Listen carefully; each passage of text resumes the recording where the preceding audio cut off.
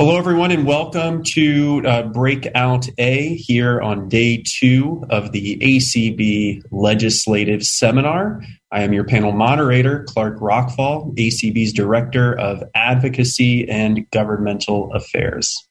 And I'm excited for this panel. It's a topic and an idea that has come up just repeatedly in all aspects of the advocacy work that we do at ACB, especially when dealing with communications, technology, and it doesn't seem to matter what arena it's in, whether it's the workplace, education, entertainment, or using technology to perform daily tasks. So in this panel is titled The Intersection of Accessibility, Security, Privacy, and Safety. Because how often do we all hear that it would be great to make this accessible, or we'd love to have access for people with disabilities, but we're worried about your safety. On our last panel, someone asked a question that they went to a Planet Fitness gym, and they were told that as a person with a disability, you must work with a personal trainer because it's not safe for you to be here otherwise. Or how often do we hear, and it's certainly one of our panelists will touch on this, it would be great if people with disabilities could vote using their own assistive technology. But how can we ensure that that vote is secure and that vote counts? So to join me for this conversation today, I'm very pleased to have 3 partners of the American Council of the Blind. Many of their organizations and maybe even their names will be familiar to our audience, but I'd like to welcome them into the conversation. First, we have Troy Attilio, and Troy is the CEO of Aira, one of everyone's favorite virtual assistance services. So Troy, welcome to the ACB Legislative Seminar, and welcome back, I should say, because you were on a panel with us about broadband adoption and what broadband technology can enable at last year's Legislative Seminar. Hey, Clark, and hey, everyone in the call here today. It's great to be here. I'm actually at CSUN, so I'm really getting immersed in everything accessibility, but really happy to talk on this subject today, and I'm looking forward to sharing more of my thoughts. Yeah. Great. Thank you so much, Troy, and enjoy the CSUN Assistive Technology Conference. Our next panelist and presenter is Brian Finney, and Brian Finney is the CEO of Democracy Live. Brian, welcome to the conversation here today. Well, Clark, thank you for inviting me, and it's a great honor to be a part of this panel today. Thank you. Great. And our final panelist is Monica Desai. And Monica is the Vice President of Connectivity and Policy at Meta. Meta, formerly known as Facebook. Monica, how are you doing today? Oh, doing so well. Thank you. Thank you so much to you and to Eric and to ACB for this opportunity. I'm really looking forward to the discussion. Thank you. That's great. Thank you, Monica. So before we get started here, I'd just like to turn it to each of our panelists to share a little bit about their role, their organization, and why they're interested in joining this panel here today. And Monica, if you don't mind, I know I named you last, but would you like to go first? Oh, sure. So I'm the head of the Global Connectivity and Mobile Access Policy team at Meta, and our team covers issues involving accessibility policy in addition to online messaging, online video, infrastructure, net neutrality, and the use of radio spectrum.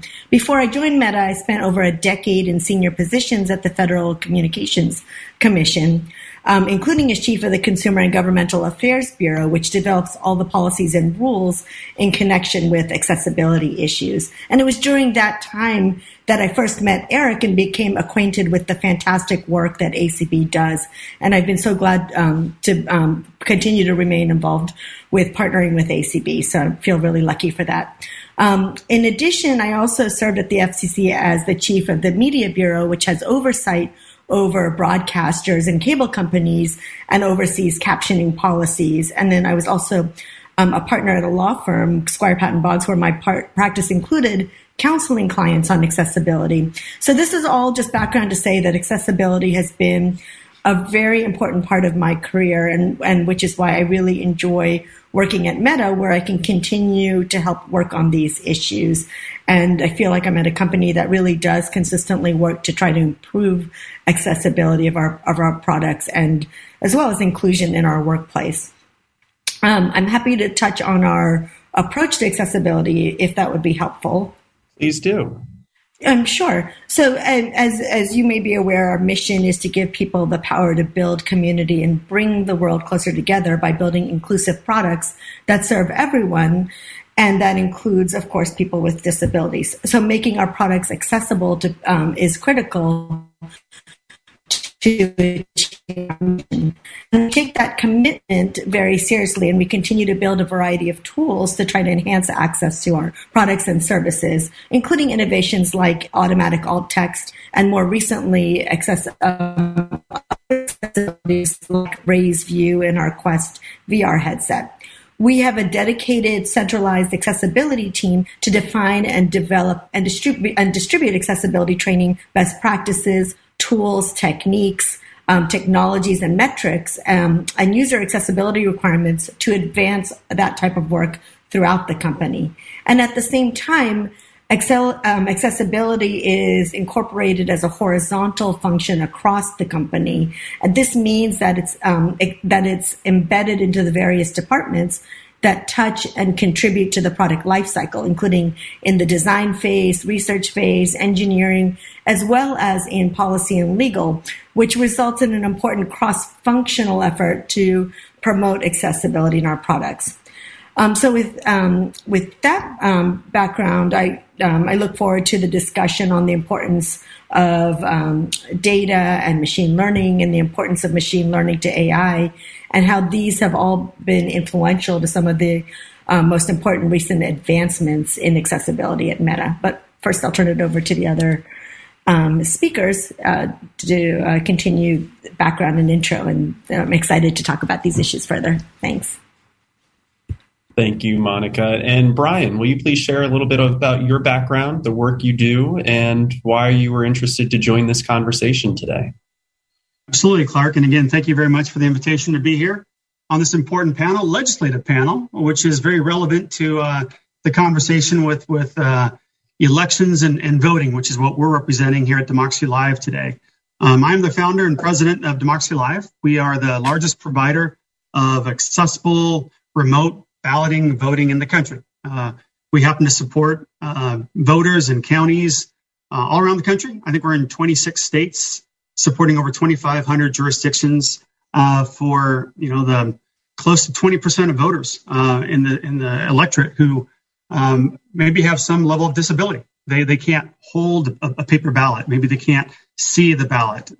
They can't mark a ballot independently and privately from home, as many of us have perhaps seen the most recent report from Rutgers University, talking about how the voters with disabilities happen to be the largest minority population of voters in the country. And so the goal of Democracy Live is to extend the franchise of voting privately and independently to all voters, regardless of disabilities. We have seen that the largest population of voters in the country are now voting at home. Be it pandemics or convenience or the need for privacy. We are seeing more and more people voting at home. Historically, though, if you're a voter with disabilities and you wanted to vote privately and independently, you'd have to go down to a polling place, to a machine, while the rest of your neighbors are able to vote at home, securely and privately and independently. So the intent and the goal of Democracy Live is to continue working in collaboration and developing products and technologies to make sure that the foundation of our democracy, the engine of our democracy, which is voting, is extended to all voters, regardless of the ability to see or mark or hold a ballot. And that's our goal. That's our intent. We want to continue collaborating, but especially this type of a panel. As we talked about last week in a little pre-meeting that we had, there's going to be some homework for all of us, or for all of the people on the call here today. And that is, this is a legislative panel. I represent Democracy Live, but small d democracy actually can work. And that means that for all of you at the end of this, if you feel so mobilized and galvanized, you'll go out and meet with your state representatives to make sure that laws and legislation is passed to ensure that you have the right to vote, just like your neighbors, at home, privately, independently, and conveniently, and securely. So that will be the intent, is to make sure that we all kind of get out there and meet with our representatives and try to get some legislation passed in those states that don't already offer it. So I think that's my introductory remarks, and I'll turn it over to Troy. Thanks, Clark. Thank you, Brian. And Troy, same questions for you. Hey, great.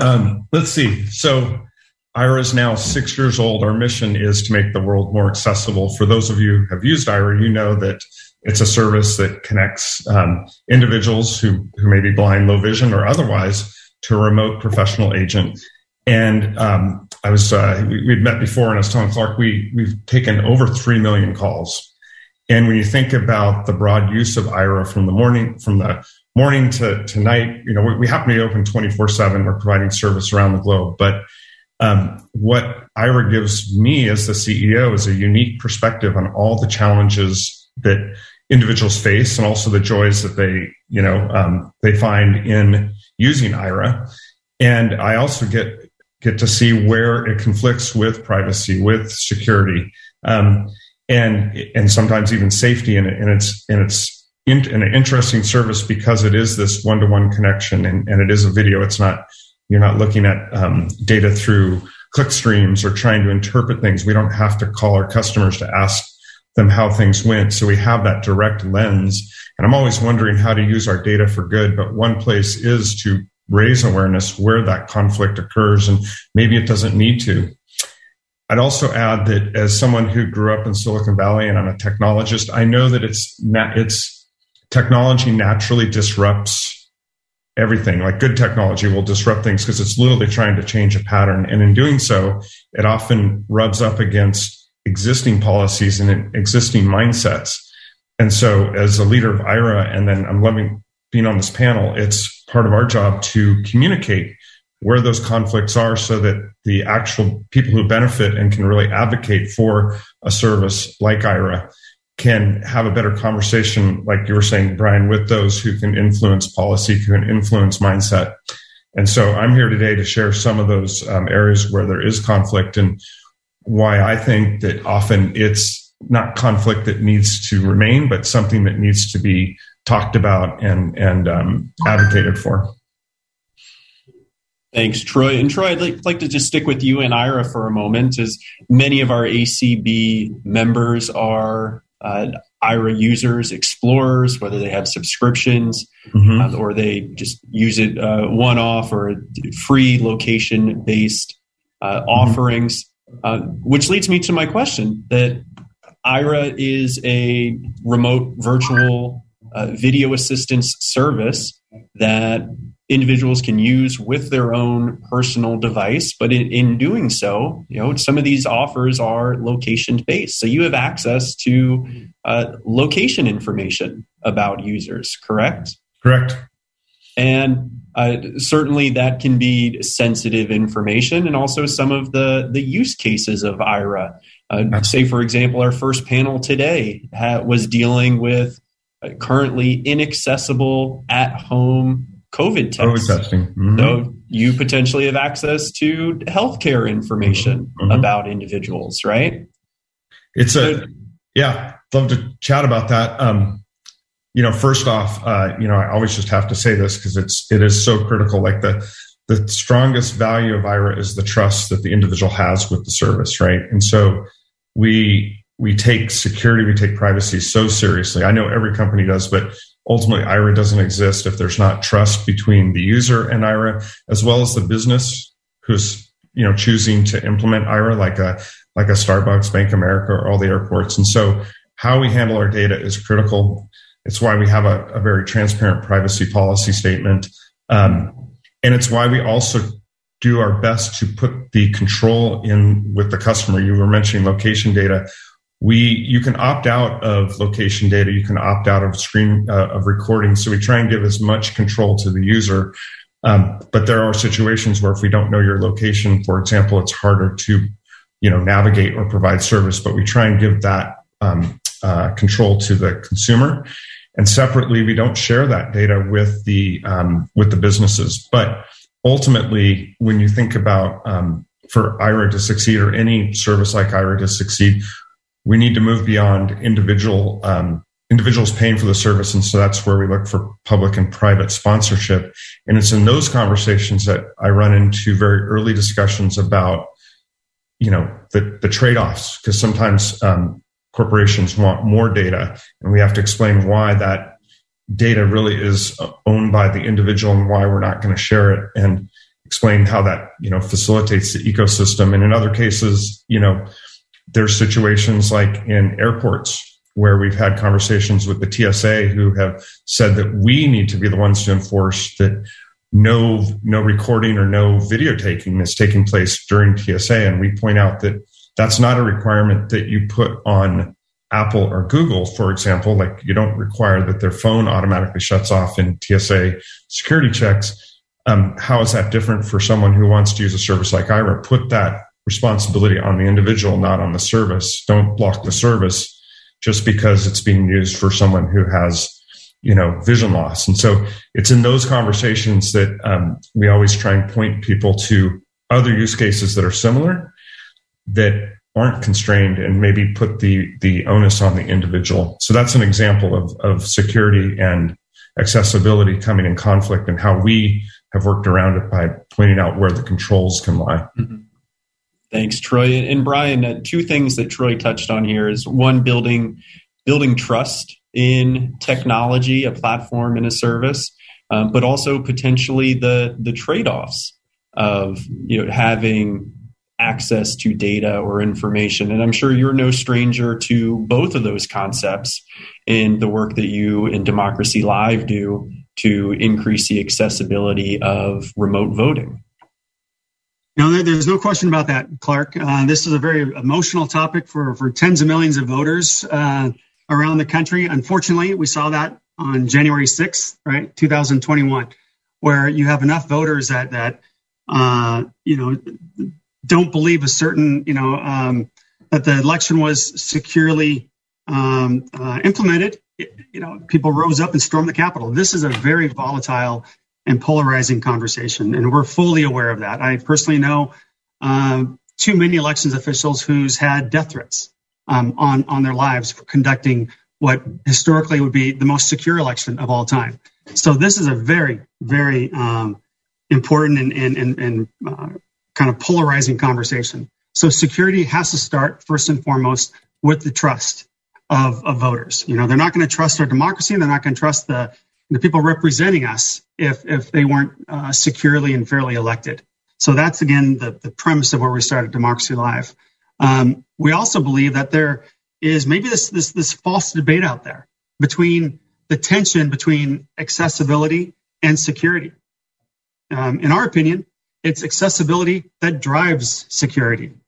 It's the accessibility requirements and needs, either because of litigation or legislation, right, that is driving equal access to voting.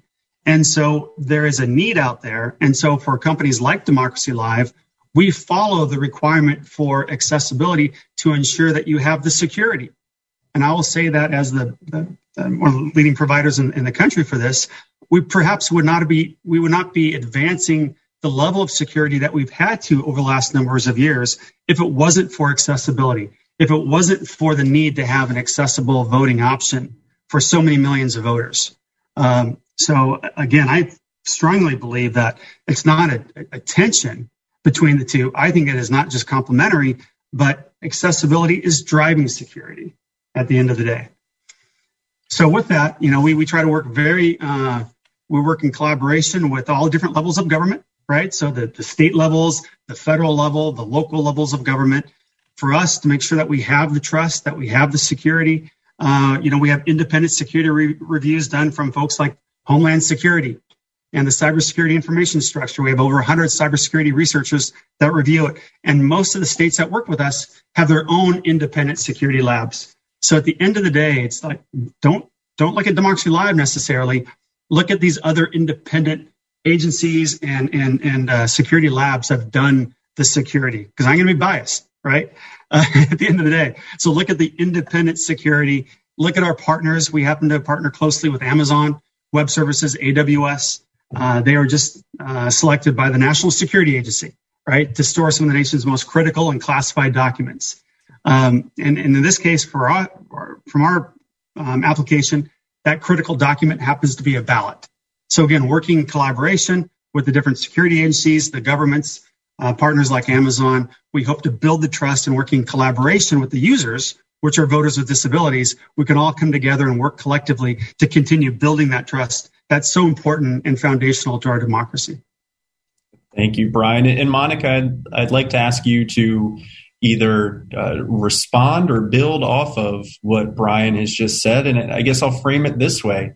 Brian says that accessibility drives security. Do you think, or does Meta believe that there's an inherent conflict between accessibility, privacy, security, or safety?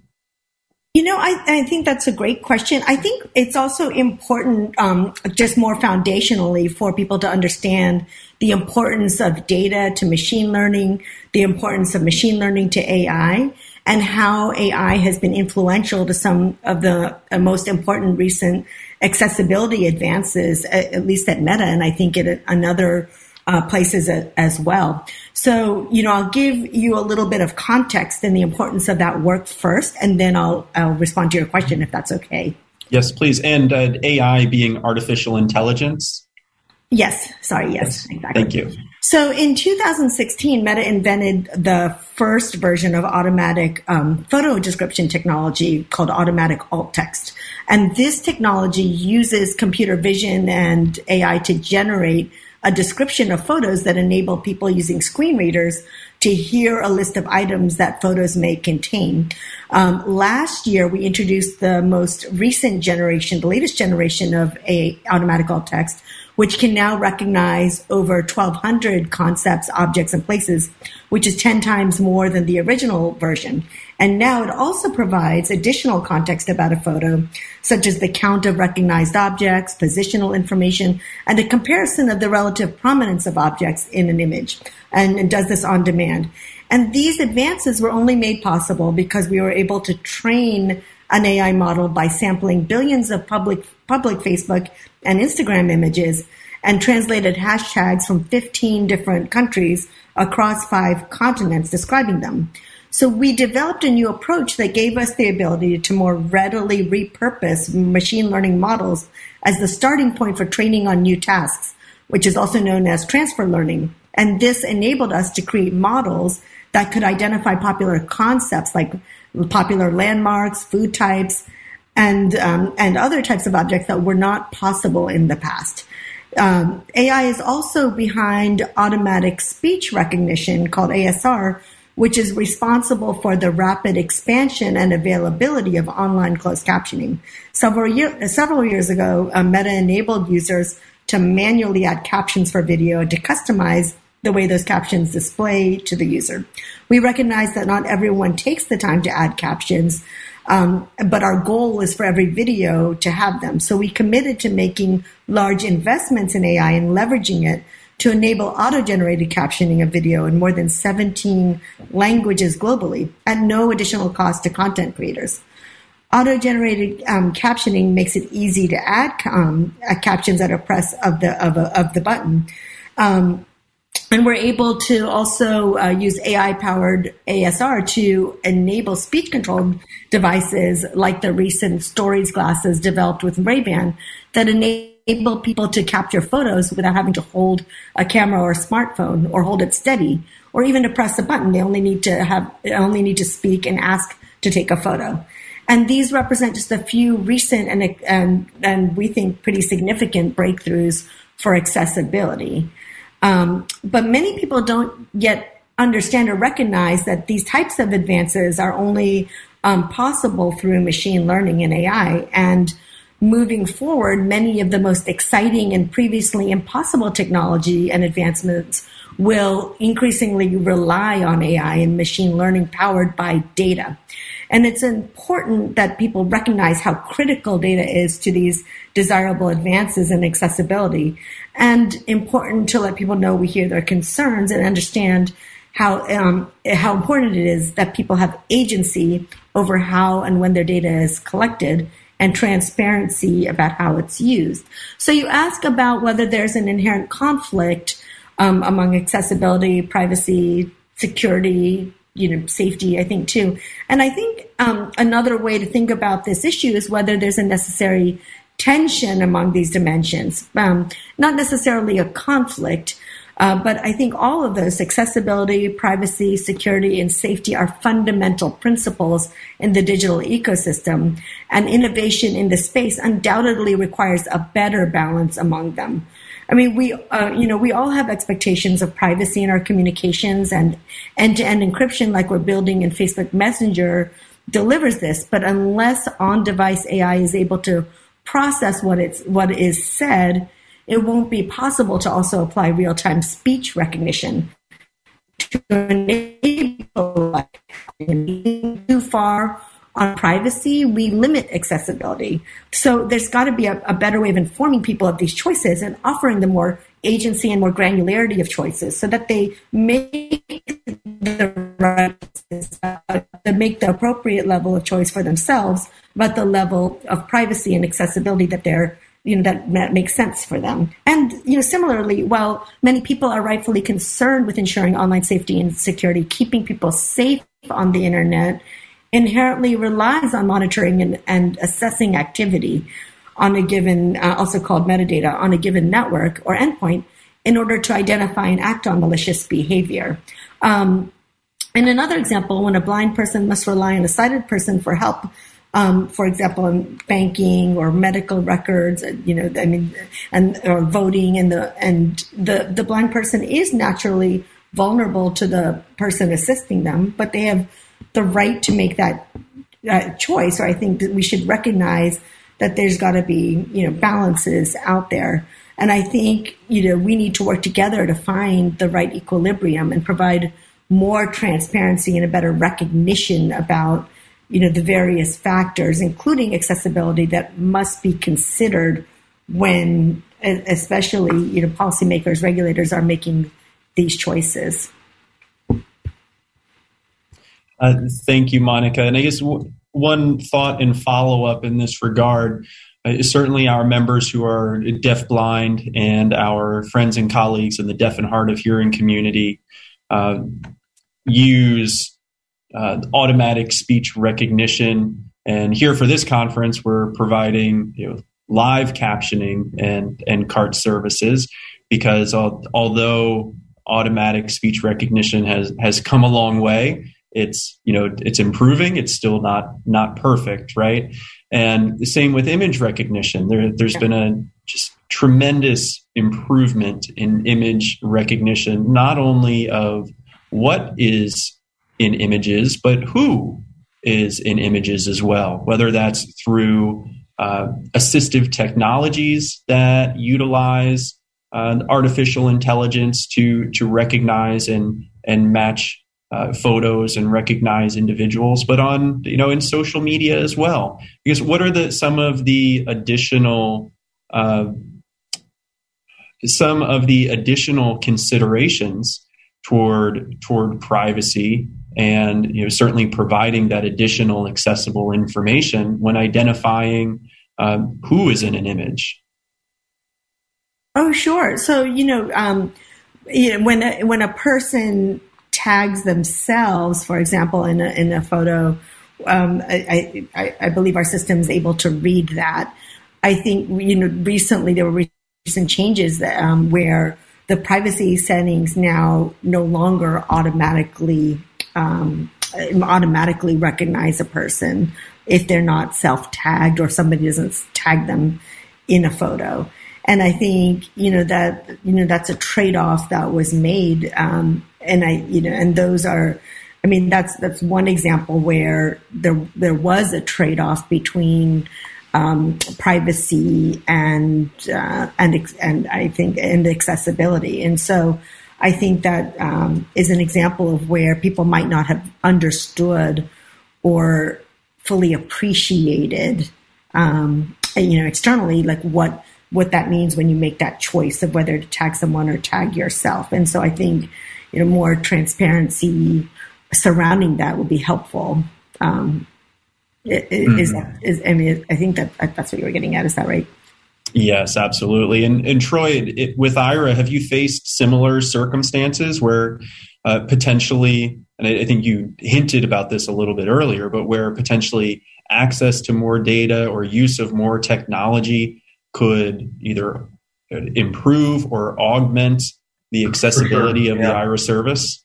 I mean, what Monica describes is not unlike Aira. So with these millions of sessions, we are both looking to improve our service by reviewing the tape, if you will, or the recording afterwards, or feeding that to our AI to improve our back-end systems that automatically detect sessions when they're not performing as expected, or developing our own AI. And it's often in that loop of collecting data and producing an outcome that isn't necessary. It's hard to describe the benefit, and it's hard sometimes to describe how privacy is maintained. And that's where I think ultimately awareness, and I think this group and people who would listen to this group need to listen to with a more keen ear about what that loop looks like, who it benefits, and why privacy is maintained. Because the reaction from many organizations is simply to turn that off. Like, I don't want things recorded. I don't understand all this. I just don't want it to be recorded, without recognizing the downside of limiting that data capture, right? And so a good example is when we deployed early in some different transportation systems, there was public concern about the idea that people would be running around, if you will, with cameras taking video of bystanders, and what rights do they have to not be recorded, which is a valid concern, right? That's a totally, reasonable, people have expectation of privacy. There's different laws that apply in public spaces, but nonetheless, that becomes a point of resistance. And so sometimes we have to compromise and reduce the quality of our service by not capturing all the data to appease or otherwise make progress on deploying Aira, which still can work without that data capture. But I would encourage everyone to, learn about some of these concepts like Monica was talking about, and for us to collectively bring more awareness of what the benefits are and what the trade-offs are, so that we can have a more informed discussion. I liken it to, I always laugh when ATMs came out. My dad he was sure that they were insecure, and he was sure that bad things were going to happen. But over time, no one has, like ATMs are secure and we can trust them. And that often takes time. But in part, I think it's also because we become more comfortable with the underlying technology. And so both those things need to happen. Like, we need deeper understanding of what these processes look like, and we need to also understand what trade-offs we're making, and not just jump to the first conclusion, which is to say, no data, no capture, right? And that would be the, my ask to this audience, right? To listen with a closer ear, and to have more of these sessions that we're having today with Meta, with Democracy. Like, I think this is a very powerful group, and there's more of us out there, right? There's more of us trying to pioneer in the space. And when you pioneer, again, you're bringing new disruptive patterns that humans have to get comfortable with, and that takes time and understanding. Thanks, Troy. And I'm starting to definitely hear and notice some themes from each of you. One, having a better understanding of the technology used, a greater awareness of its purpose, and a greater trust in the technologies and the systems. Troy, are there any other ways that you think that we can navigate these dueling priorities to still have accessibility, but ensure that there's privacy, security for our members in the broader community? I think I hit on it. I think the other one, it's always a little tricky, at least from an Aira perspective. We always hope and wish that the consumer would advocate for not just Aira, right? That's obviously self-serving, but there's a voice out there that can, once heard, it's stronger than if a single entity like Democracy Now! or Meta or IRA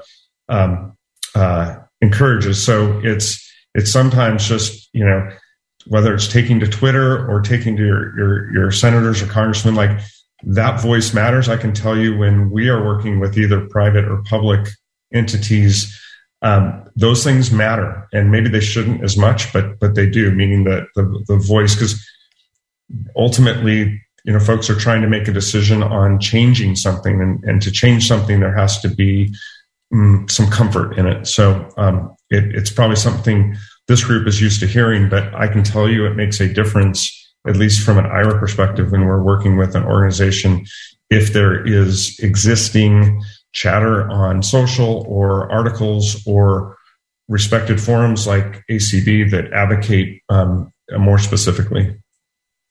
That's great. Thanks, Troy. And you're getting ahead of me on my questions here. You're answering them in advance. No worries. It's good. But Brian, I'll ask you to add your 2 cents here. One of the things that you mentioned that I think that Troy was getting to, kind of how we can navigate, but also best practices for industries.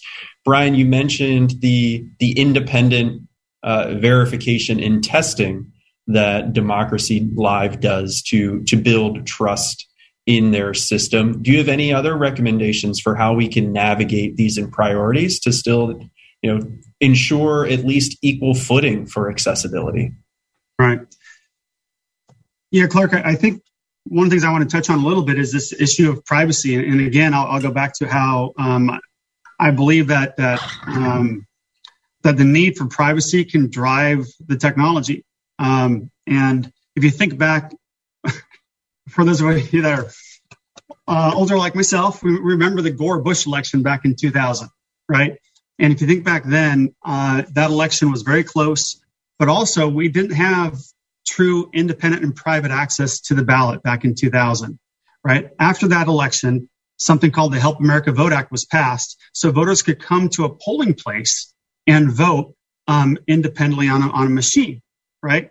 What's happened subsequently is that we've gone more and more to vote by mail, and we've gone more and more back to paper-based voting in the polling places, right? Which is perfectly fine for those of us that can, mark the ballot independently.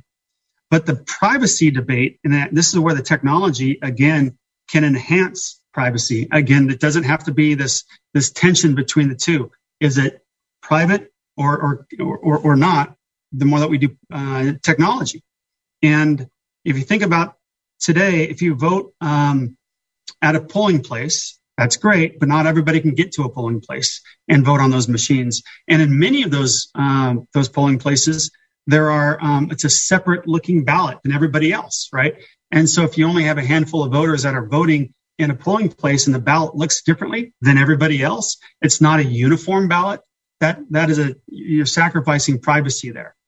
And then if you think about, and it's been a great step over the last number of years in a growing number of states allow for voters to vote at home, but they require a printer, right?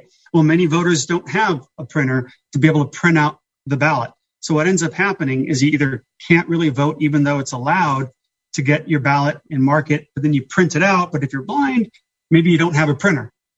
Even if you did, you're mailing it back into the elections office, and that paper ballot at home is going to look different than everybody else's ballot. So again, you're foregoing privacy in something as critical as voting. And so with technology and the evolution of technology, you can use something. In our case, we happen to use a cloud environment, right? The portal, and a voter can access the ballot, listen to the ballot, navigate through the balloting experience, but then electronically submit it, at which point the ballot gets printed out at the elections office on the exact same ballot that everybody else has, right? So you're, in fact, enhancing privacy with technology. You're increasing uniformity with technology.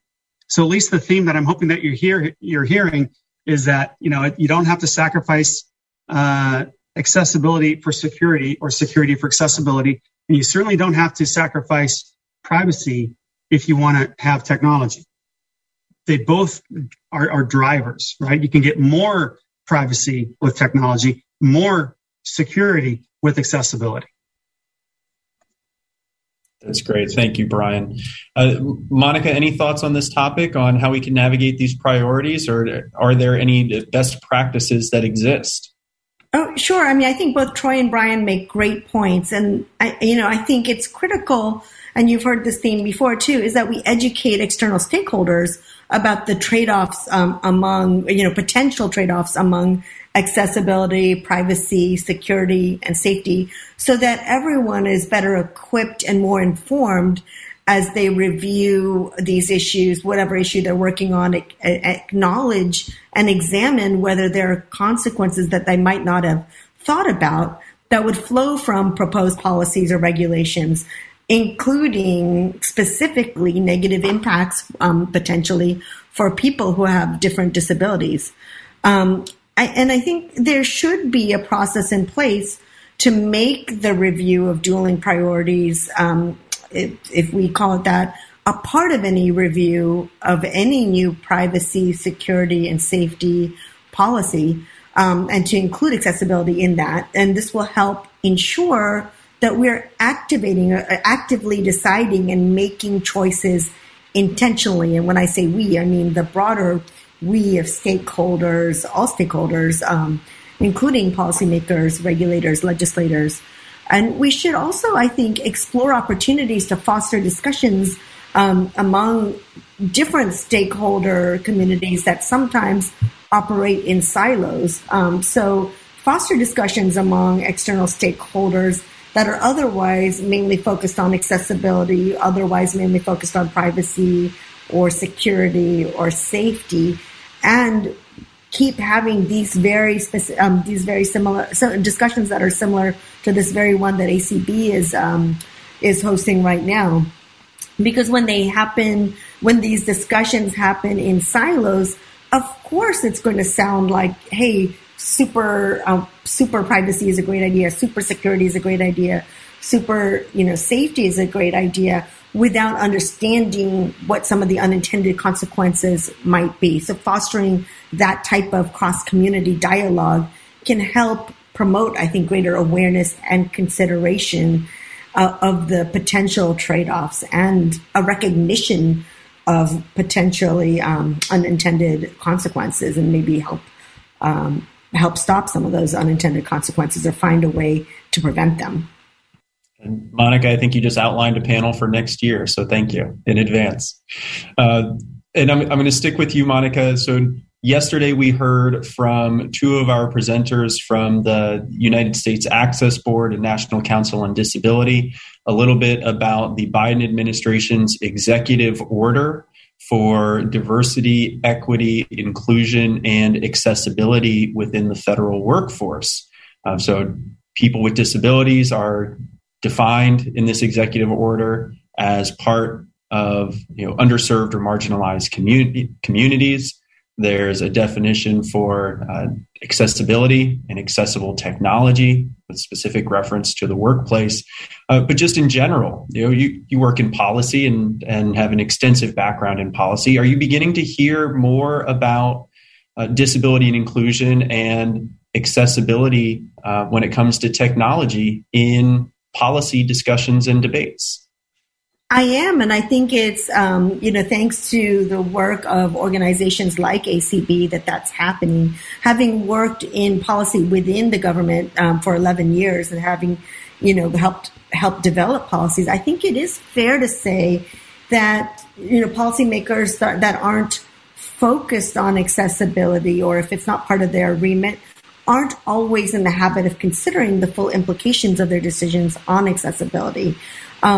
And so that can potentially lead to policies or regulations that may not account for the specific needs of people with disabilities. And I think that's why it's critical that we all continue to raise awareness of issues surrounding accessibility, and we all continue to explore ways to make sure policymakers and stakeholders think about unintended consequences. And I think that's especially important when reviewing the implications for regulatory proposals. Yeah, very important, especially when we have the opportunity to file comments and weigh in to do so. And another opportunity for education and to raise our voice. similar to the opportunity that our audience will have now. So I'd like to turn it over to our Zoom host so that we can recognize folks in the audience to see if we can get a few questions here before I return to our panelists for final thoughts. Great. The first person with a question is David Kingsbury. David, you may unmute. Yes. Can you hear me? Yes. Yes. Okay. Thank you for a great session. I'm David Kingsbury from the Bay State Council of the Blind in Massachusetts. A couple of things quickly. First, I really want to thank Brian and Democracy Live for the work they've already done in Massachusetts during last year's sort of off-year election in terms of getting a number of towns up and going with the ballot. And this year, hopefully working together to maybe get a statewide law passed to make the accessible ballots statewide. And it's been really successful. People really appreciate it. And we hope that it can be made statewide. And Democracy Live has also offered to be a sponsor of our upcoming convention. So again, thank you so much for that. I have a question for Troy, and it's about the different companies that you've signed agreements with, such as Bank of America, McDonald's, and so on. And you touched on this a little bit yourself, I think, but just to explore a little more, how did those agreements come into fruition in terms of sort of who started the advocacy for it? Was your staff sort of sitting around and thinking, what are our opportunities? Or are blind people coming to you? Or are blind people coming to the companies who then came to you? How has that come to pass? Well, it's certainly changed. And thanks for the question, David. It's certainly changed over the last 3 years. We call it IRA Access 3.5 years ago with the Tennessee airport. And that situation, we just happened to have someone who we reached out to. We had a personal connection and pitched the idea, wouldn't it be great to provide this service for your visitors? Over the years, as we got more airports, the word spread and we started getting more inbound. So in the case of customer experience, like a Starbucks or the Target.com website or Target itself, some of those are early adopters that we had to, spend a lot of time to get to the right decision maker, which takes time. But I can also tell you a good third of our access deals have been driven internally by someone who's a fan of IRA or a champion of IRA who said, hey, wouldn't it be great if I didn't have to pay for IRA myself in the workplace? Wouldn't it be great if we could provide IRA to our customers? And so that's an increasing lever. And when we have a champion inside, that's raising awareness of a solution that many don't know about. It's very expensive to market a solution. It takes a lot of money, a lot of time. And so we still depend quite a bit on word of mouth. But even in the employer network, as we get, the Amazons, the Googles, and more, we'll be announcing more, that word of mouth spreads. And I think in the employment case in particular, that is largely driven by two factors. One is the growing momentum we're seeing. And frankly, it's the increase in advocacy internally. And I think we all know that, at least I've talked to enough people who are blind or vision impaired, and they will tell me, I'm concerned about advocating for an accommodation. I don't want to add expense or burden. I love my job. I can do it. I would like to be more productive, but they're concerned by bringing up a need that somehow is going to have a negative impact. And I think the executive order, I think, will help. And as more companies embrace accommodations like IRA, I think it's going to increase momentum. So I hope I answered that. It's a combination of everything. It takes us a lot of effort, but it benefits when we have internal advocates as well. Thank you so much for that question, David, and that response, Troy. Chanel, can we get another audience question? We can. Currently, we do not have any raised hands. Just a quick review. If you want to ask a question, Alt-Y on your PC, Option Y on your Mac, the Raise My Hand button in the middle of your screen, your smartphone screen, or *9 on the phone. I find it hard to believe that we covered this topic so thoroughly. But while we're waiting for folks to raise there we their go. hand. Okay. Lynn, you may unmute. Lynn Carell. Hi, Brian. I've heard you many times. I live in Washington now. I've lived in 6 states. I live in Washington now, and I'm so glad Democracy Live is in Washington. And I've also worked with IRA a little bit. I think both services are very tangential to blind people to be more independent and also private. One of the things that I think, and of course Alaska was the first state to pass a voting privacy law in 2002 before the HAVA was passed in March 8th of 2002. So, I think all these things are so important in Facebook too, which I use a lot. And sometimes I find the accessibility a little bit wanting. And yes, Messenger is private, but some of the other things I think people are worried about is just equality of the messages that are being displayed, in terms of the algorithms and stuff like that, in terms of what people want to know about and stuff like that, politically and stuff like that. So that's something I think that people are very concerned about, especially with Ukraine and other issues that are being talked about right now around the world and stuff like that. So I just want to know how we can get more equality, because one of the most important things for blind people is access to information. I knew that when I worked for the radio reading service in Alaska. So, I think access to information is what I want to stress today. Thank you so much, all of you, Monica, Brian, and oh my goodness, I'm sorry, and Troy. I'm sorry, Troy. Thank you very much. So thank you for that, Lynn. And Monica, I'd like to turn to you first to see if you have any thoughts or reaction to Lynn's comments. Well, I think but my reaction is not only to Lynn's comments, but really more broadly through, as a reaction to just the points being made on this during the panel discussion. I think it's really, really important to continue striving to make sure that accessibility is an equal priority and not an afterthought. It's incumbent on all of us in our internal discussions, in our external discussions. I think organizations like ACB are so well placed to raise awareness about this, and to create awareness for the need for accessibility consideration with policymakers, where they're thinking about issues that don't on the surface, to them intuitively implicate accessibility issues. So, as part of that, I really I applaud ACB for organizing this session, and I think it's important to continue organizing sessions like this, including with stakeholders from those other communities as well, not from the policymaker community, from the regulator community, as well as with people representing organizations that focus really on privacy or security and safety.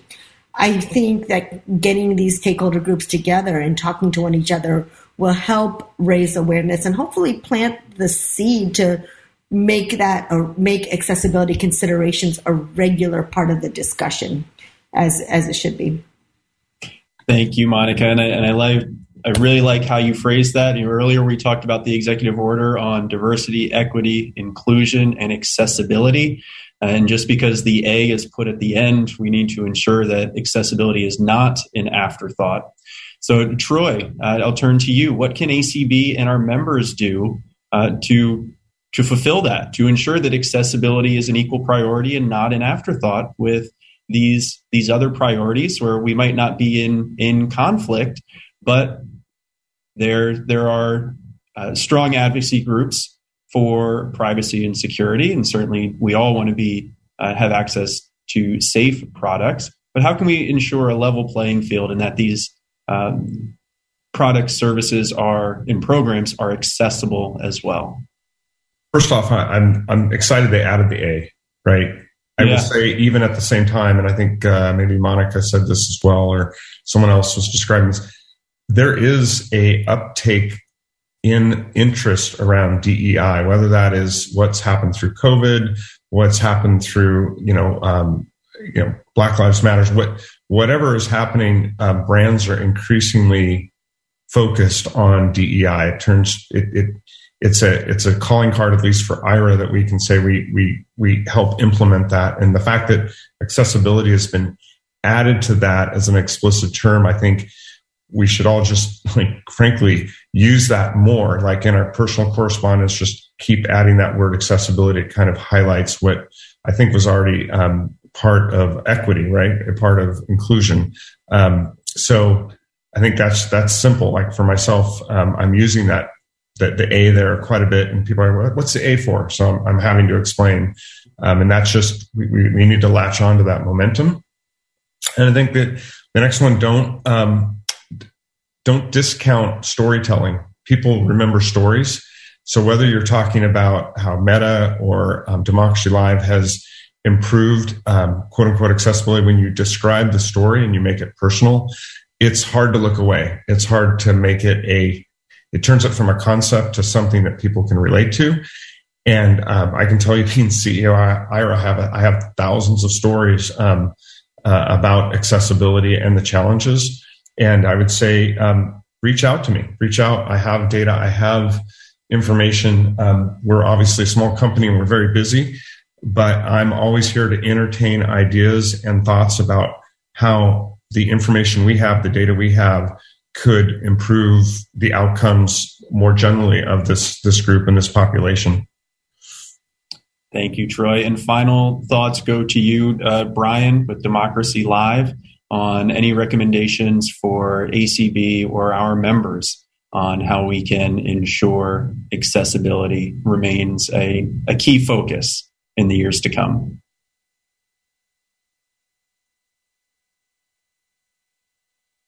And Brian, you might be on mute. There you are. Well, thanks, Clark. And as I promised at the top of the hour, there is a homework assignment. And that is, this is a legislative panel. And I can absolutely tell you, up to 20 years of being in the elections and voting empowerment space, that nothing happens without the will of the people mobilizing and galvanizing and speaking up and meeting with their local representative and getting legislation passed. Quite often, what will end up happening is that the legislators might think it's a good idea, but when they start hearing from 2, 3, 5, 7 people, and sometimes that's all it takes, is just a handful of mobilized voters who believe in this passionately enough to represent the interests of the broader community, will get laws passed. I mentioned earlier that we're in about 26 states, and I'm pretty sure about 24 or 25 of them was because of organizations like ACB advocating and educating and reaching out to legislators. And nobody wants to disenfranchise, at least most people don't want to intentionally disenfranchise voters, right? But there's a lot of misinformation and disinformation out there. So as I think Monica mentioned earlier, getting out of our silos and coming together in conversation and collaboration, and then reaching out to your elected leaders. We have seen it happen. We have seen it happen the last 24 months, since the 2020 election. I think we have another 10 or 12 states that have recently come on board and passed legislation, in large part, Clark, to your efforts at ACB and the legislative efforts of organizations around the country. But really, you guys have been a fantastic, leader and pioneer in trying to blaze the trail for those 26 states. And I think if my math is correct, what is that? Another 24 states left. And I think you're going to get there, heading in the next 24 presidential election. So again, it's realizing that this is a very specific issue. I know that with Monica and Troy, they have a lot of different areas of accessibility and interest that they're serving. For us, we're kind of, in a very focused area, which is to ensure that, the franchise and the vote and the foundation of our democracy is spread to everyone. That means that everyone's small d democracy has to rise up and demand it. And I can tell you, they will listen to you if you're mobilized and you make enough phone calls. So that's your homework assignment. And Clark, I want to thank you for the opportunity. Well, thank you, Brian. Brian Finney with Democracy Live, Troy Attilio from IRA, and Monica Desai with Meta. Thank you for joining us for this conversation. This is the starting point, right? This is not the last conversation, but it's one of the first conversations on how we can ensure that accessibility remains a top priority and enhances privacy, safety, and security. So thank you all for joining us here today, and we'll be back with our closing general session. Hello, welcome to the breakout session for Get Up and Get Moving. I am so happy that everyone could join us, if it's here on Zoom or on Media 7. So to start out, I would like just to introduce our full committee to get going. So here with me today, I have Amanda Selm and Terry Soares, I can't even say it sometimes, Tony Stevens, and then we actually have Tom Tobin, who's the chair, Jolynn Bailey-Page, Leslie Spoon, Dan Dillon, Clark Rafdahl, and probably our new communication person. Have I left anyone out? I don't think so. So that's kind of our little group. So, but we're small, but we're mighty, but we need everyone else's help to get us going and get up and get moving and advocating. So we're going to focus on patient relations and self-advocacy. So myself, Tony's going to kind of talk about some national statistics. Terry is a respiratory therapist, so she's going to talk from a respiratory therapist standpoint. And Amanda, being someone who is blind, low vision, and advocating for herself and then advocating as a parent. So, and I have a couple different roles. I am a healthcare professional myself. I am a medical massage practitioner, and I have low vision, and my husband is totally blind and hearing impaired. So, you know, I just want to talk about how important it is to advocate, to get to know your patient relations. Remember that you always have patient relations. You always have a way to advocate. And we're just going to kind of touch a lot of the basics today, but there's a lot more that you can always do. So, you know, we want to talk about durable medical. We want to make sure that that's accessible. We want to do telehealth. I've done telehealth myself through the pandemic, and it's still going to be common throughout our life now. So not all of it's accessible. And we want to make sure that telehealth is always accessible. You don't have to have a smartphone. You know, you don't have to have a computer. They always say you do, but you don't have to. And we're not going to get technically into all of that, but just know that there are ways to advocate for your healthcare in that situation. And I want to share some of my own personal stuff with you to start things off before we get into a lot of the statistics, and then hearing how, as a professional, how Terry comes at it. But myself, as a practitioner, I worked at Sanford Health, and I ran a department. And so you're going to hear about patient surveys, and I'm sure all of you get a patient survey. If it's a doctor's appointment or a hospital, or whenever you go and see someone, you always get a patient survey. And those are really, truly important. And I used to tell my clients, my patients, how important that was to fill those out, because it really affected my job. It came back to my receptionists, how they interacted with my people, my patients. But it was scored, and that actually ends up being scored as part of the hospital. But it's scored on how I get reviewed as a practitioner. So Terry will talk a little bit more about that and the importance. But I've had a lot of health issues. My husband's had a lot of health issues. So I've had to learn a lot of advocacy over the years, but especially recently. It started back in, I would say we had quite a few years right in a row between my husband and I. It seemed like one of us had a major issue. But one of the issues that he had that I want to talk about is he fell off a roof 15 feet down. and he fractured his hip. He actually was up roofing, shingling with a friend as a contractor, and he knew where he was at, but he actually just kind of forgot that he was there and got up and fell off. And luckily, he fell onto grass, but he couldn't feel his lower limbs when he first fell. And he got into the ER, brought him in as a trauma patient, and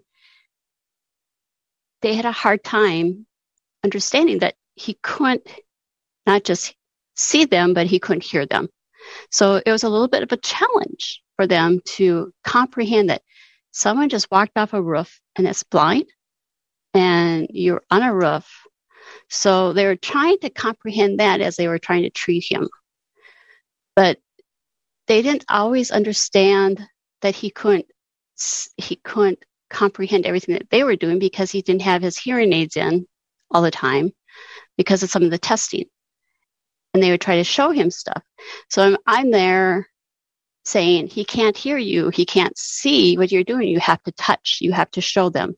So it was a constant thing in the ER, but it really got apparent when we got upstairs into the room because he was supposed to see an orthopedic surgeon. They were supposed to come up and see him. He had seen one surgeon, but a specialist, and that surgeon never showed.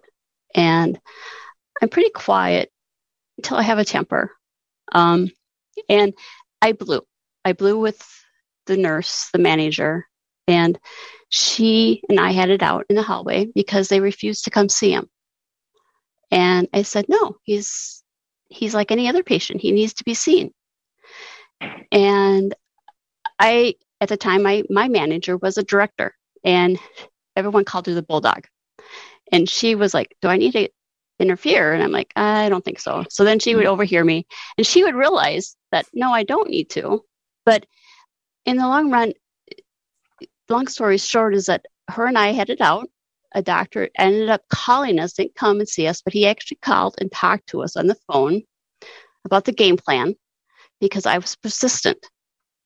I did not give up because he had been there. We had not seen a surgeon. We didn't know if he was having surgery the next morning. They weren't giving him food. We didn't have anything going on. We had no idea. And I'm like, this is not fair to him. He hasn't eaten all day. You haven't given him anything. We need to know what's happening. So I was persistent. I went to work the next day, went up to see him because he was in the same hospital. I came to find out that my director had contacted the patient relations, and patient relations had been up to see him because of the care that he had gotten. And it continued. I mean, there's more to that story, but it had happened. But the patient relations had to get involved to continue to get better care.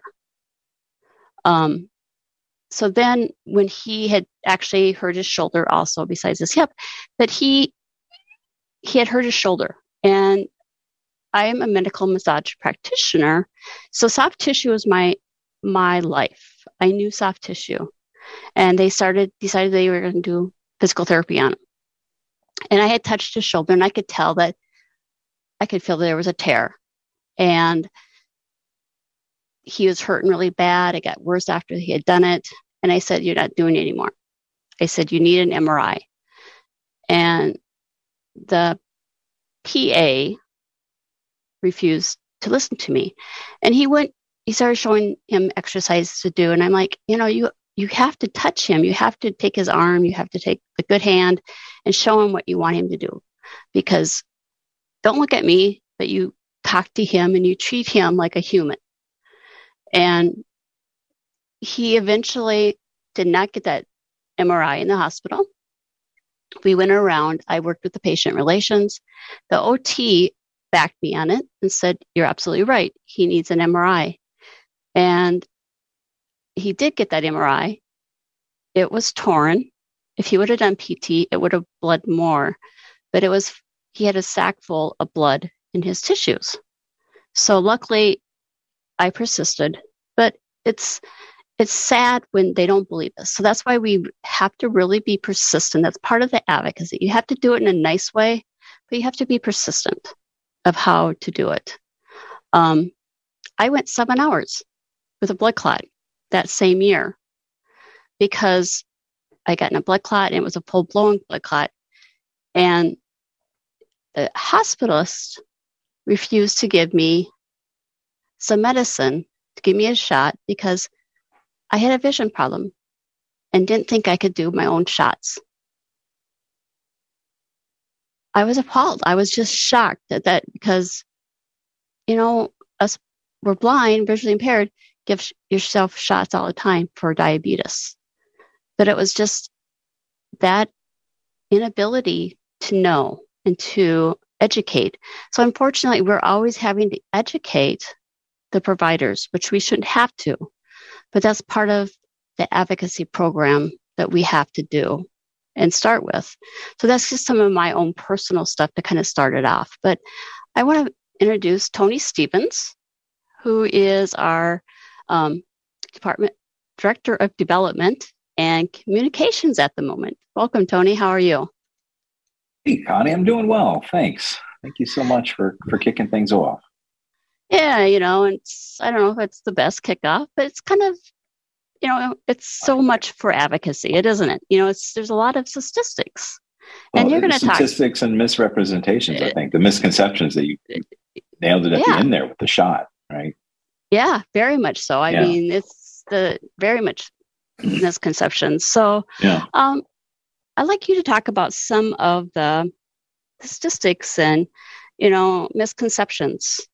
I think we can definitely jump right into that. What I'd like to do for everybody today is I'm the kind of person that loves to ask, not just what are some numbers, what are some data, but the whys, right? I'm always more curious by the whys as well.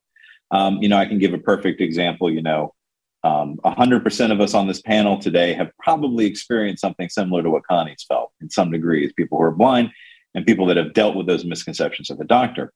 What I want to dive into is the why. Why are these things happening? What is it that's driving? And is it going to get worse? Is it going to get better? As we come out of probably one of the most significant health events in modern history, what is the landscape going to look for us in the future? So, I have an opportunity to share some data. The data is going to cover sort of the bandwidth of our community, people who are blind as patients, right? What do we look like from the larger macro, right, collectively, so that we know when we're advocating on things as a collective group, we know that there's some weight behind it with just what the numbers tell us ourselves and to why this is an important issue, right? It's personal for so many of us, but it's also a big issue for everybody throughout our community that impacts on a large scale. So we're going to talk about some of that data. We're also going to talk a little bit about where the industry is going, because I think that's going to really determine how patient relations is probably going to change. We're going to hear from Terry in a minute about the importance of, just not just in blindness, but the role that patient relations process plays in bringing us better healthcare, right? Not just for people who are blind or visually impaired, but for everybody across the board, everyone that is having health concerns and health issues. But we're going to look a little bit at how that's going to change and what does that mean for the future? Because, you talked about telemedicine, and I'm going to talk a little bit about that. But telemedicine isn't just changing the way we meet the doctor from our house, but it's also going to probably change the way that our doctor offices are adapting to this new staffing differential of staffing and responsibilities by everybody that's going online. So we'll end it with that before hopping over to Terry, who can share with us sort of that structure or hierarchy in place that, sort of pulling back the curtain on how we can successfully be our own best self-advocate, as we've known throughout our lives as people who are blind and visually impaired, the criticalness of that. So, all right, who are we as a community? So we know that roughly about 7 million Americans across the country have significant vision loss. That's more than the 33 or 35 million Americans that have some vision loss, meaning even with glasses, they can't read the New York Times or the Washington Post or the Orlando Sentinel Times, that well with their eyes, right? They need assistance. So, 33, 35 million Americans don't see well, but of those 7 million are the significant ones with real vision loss, right? Of those, we know that 1 million of them are the total blindness, our friends and ourselves, many of us who maybe are NLP or have no sight at all. But we know overwhelmingly at large, the large majority of our population has still some vision, which oftentimes can create that awkward confusion in the medical office We walk in maybe with Coke bottles on our heads, and people think, oh, well, this person can see fine. Here, take all these forms, go sit down over there, and kind of thing. So oftentimes with our community, we have those struggles and sort of the misconceptions of particularly with people that are low vision specifically. Blindness overwhelmingly is more felt in communities of color. We know this to be very true. In fact, that diabetes is now the leading cause of blindness in our country, with diabetic retinopathy impacting roughly 1/3 of the 35 million Americans, 34 million Americans who have diabetes in the United States. So roughly 1/3 of those are at risk of having diabetic retinopathy. And what that means is it doesn't mean that if you have diabetic retinopathy, you're not totally blind yet, you haven't lost all your sight, but it's a sliding scale, right? Depending on where a person is with their managing their diabetes, that's going to put more strain and stress on their ocular health, their eye health, which is going to, in turn, unfortunately, cause oftentimes the leading cause of blindness now in our country.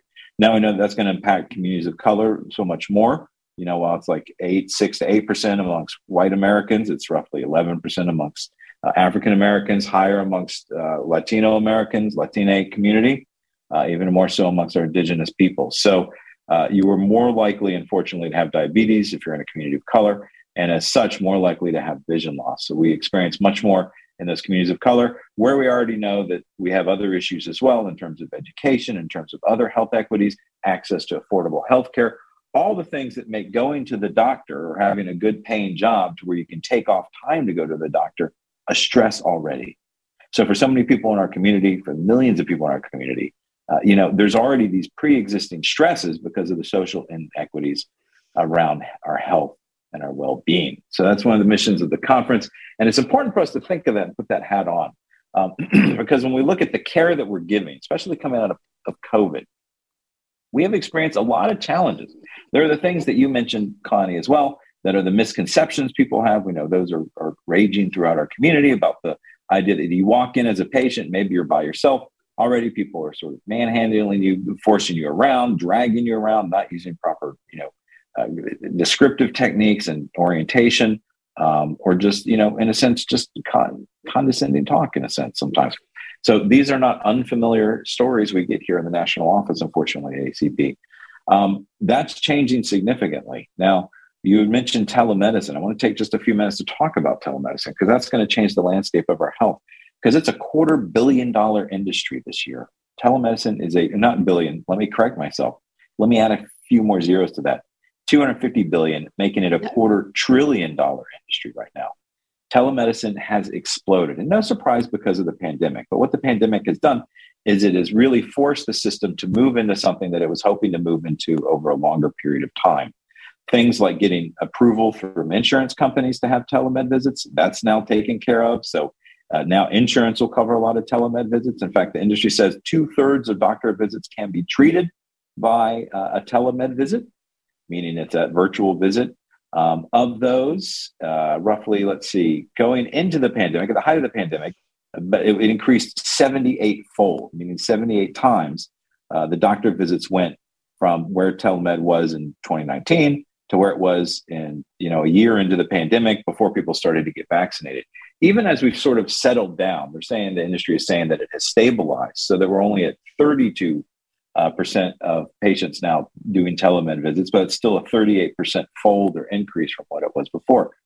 What does that mean, right? And it depends in some sense about what areas are these 2/3 that you're getting help from. We know that 50% of psychological visits now are telemed, and will probably continue to be so into the future. We know that amongst our blindness and visually impaired community, that's an important number to think in the back of our heads, because 1/4 of people who are blind and visually impaired have major stress, psychological stress in their lives. Their blindness and the life that they live, as the other comorbidities around their blindness, have created significant stress, far greater than the general population or general public. So we have that 1 out of 4 people who are blind or visually impaired are in need of psychological care, and 50% of these visits are now telemedicine, right? We have, in terms of the numbers, as I said, they're somewhat stabilizing, even as the pandemic is getting better. They're thinking that's going to kind of be the sweet spot in terms of the number of people and the capabilities. But what does that mean for the doctor offices? Well, it only takes, especially, let's say, take a mental health facility, a therapist down the street, right? That may be a therapy clinic, a psychological clinic down the street. Now, 50% of their patients are going to be meeting remotely. Well, that's going to move the staff out, right? They're no longer going to pay for a full-time staff at that front desk because if they're only seeing 50% of the patients, they're moving their resources and reallocating their resources to other places. So what does that mean? Well, I guess we can probably hypothesize that we're not going to be too surprised to start seeing more efficiencies improve in medical offices, meaning things like kiosks and taking away one of the greater expenses in the medical office, your staff, if so much can be done virtually or remotely. These are things that we're anticipating into the future, and these are headaches that we're working on currently with ACB. I would ask folks to check out our medical or health imperatives towards durable medical goods, but also just equitable health in terms of what we're advocating for in this conference, because it definitely is painting a landscape that, it used to be we could sit down with our doctor, we could sit down with our nurse in the office and just kind of have a chat with them. They could see us operating and moving freely and saying, I've got it from here. I can walk my own self around and start walking down the hall and showing a little bit of that confidence, that independence that can maybe break down the misconceptions people have. Now we're just a face on the screen with something on a chart that says this person is blind, legally blind. So we don't have the opportunity to dynamically engage and break down misconceptions. It changes the relationship in the ways that we have to advocate for ourselves. And oftentimes it could be a benefit. I will agree, because it's nice when it works, because it's hard for us to get, paratransit scheduled and to get in the doctor's office. But at the same time, we're finding that the industry is changing as such. It's unfortunately, I still can't, with my doctor down the street, navigate the telemed system. It's a big frustration. So it's something to think about for the future. That's a bit of the data and kind of where the industry is going, Connie. And I think that kind of sets us up into how is the system developed and really what systems are in place as patient advocates. And so I'll throw it back to you. And I think we're going to have a chance to hear from Terry now as well. So. Yeah, thanks. Thanks, Tony, very much. I mean, you're right on. And, I just sitting here thinking about it. I've been in the healthcare profession since 1996 and how things have changed over the time. Some good, some bad, but it's changing, and we still have a long ways to go, but we're coming. But as long as we can keep working together and advocating, ACB is making headways. So thank you. Terry, welcome. Glad to have you here. So you are a respiratory therapist, and you've been in the healthcare profession for quite a while too. So I got a few questions for you. So as a respiratory therapist, or as a healthcare provider, but especially since you're respiratory, give us your input or your thoughts on how the healthcare system set up to leverage patient feedback and advocacy.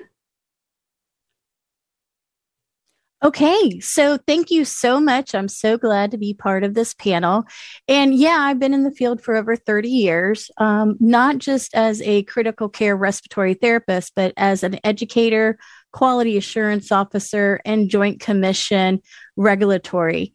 And that's important language. I'm not going to be doing the alphabet soup, which we all tend to do sometimes, but I just want to go back to what happened with telemedicine and stuff like that after I am done speaking about what you can do immediately to get advocacy and attention when your needs are met. As a healthcare provider, our goal is there to take care of you, mind, body, and spirit.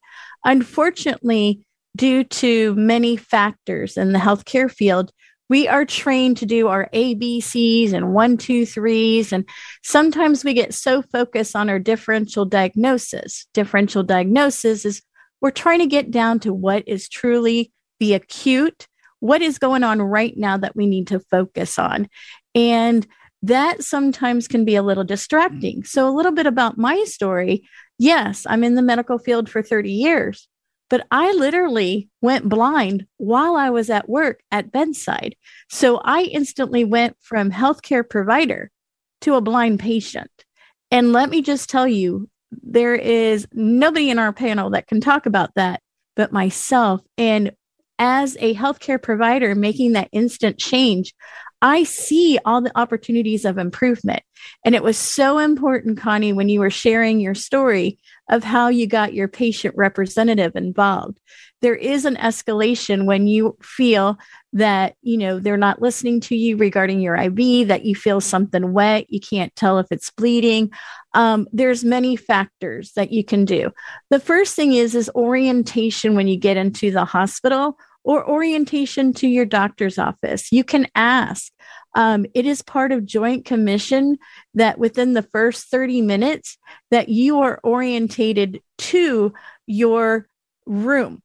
Now, what's really interesting, in order to be compliant with this is a regulatory thing that must be done. A lot of hospitals has gone to videos. Well, those videos are closed captioned.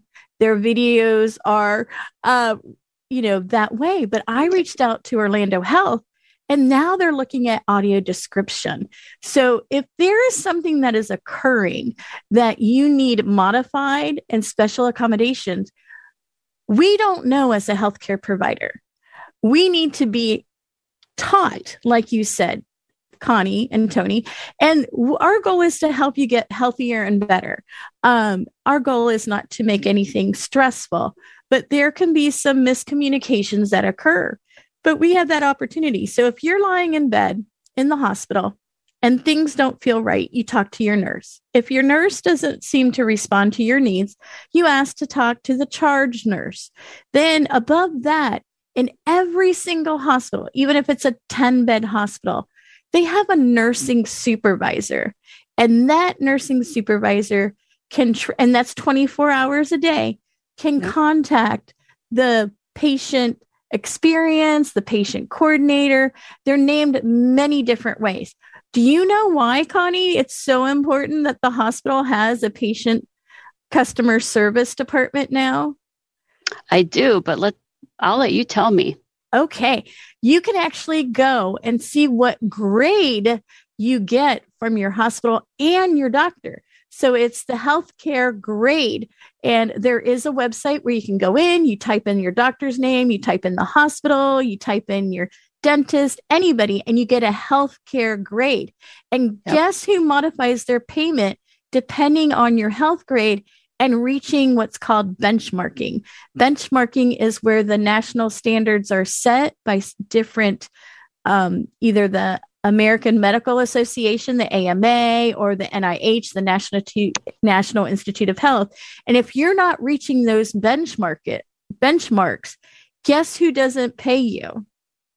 Medicare and Medicaid. Medicaid, yes. Yes. And 80% of a hospital is Medicare dependent.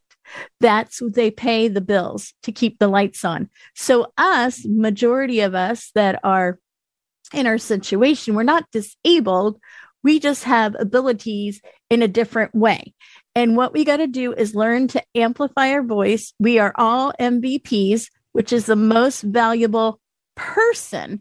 And we need to take care of ourselves and speak up. Never assume that they know.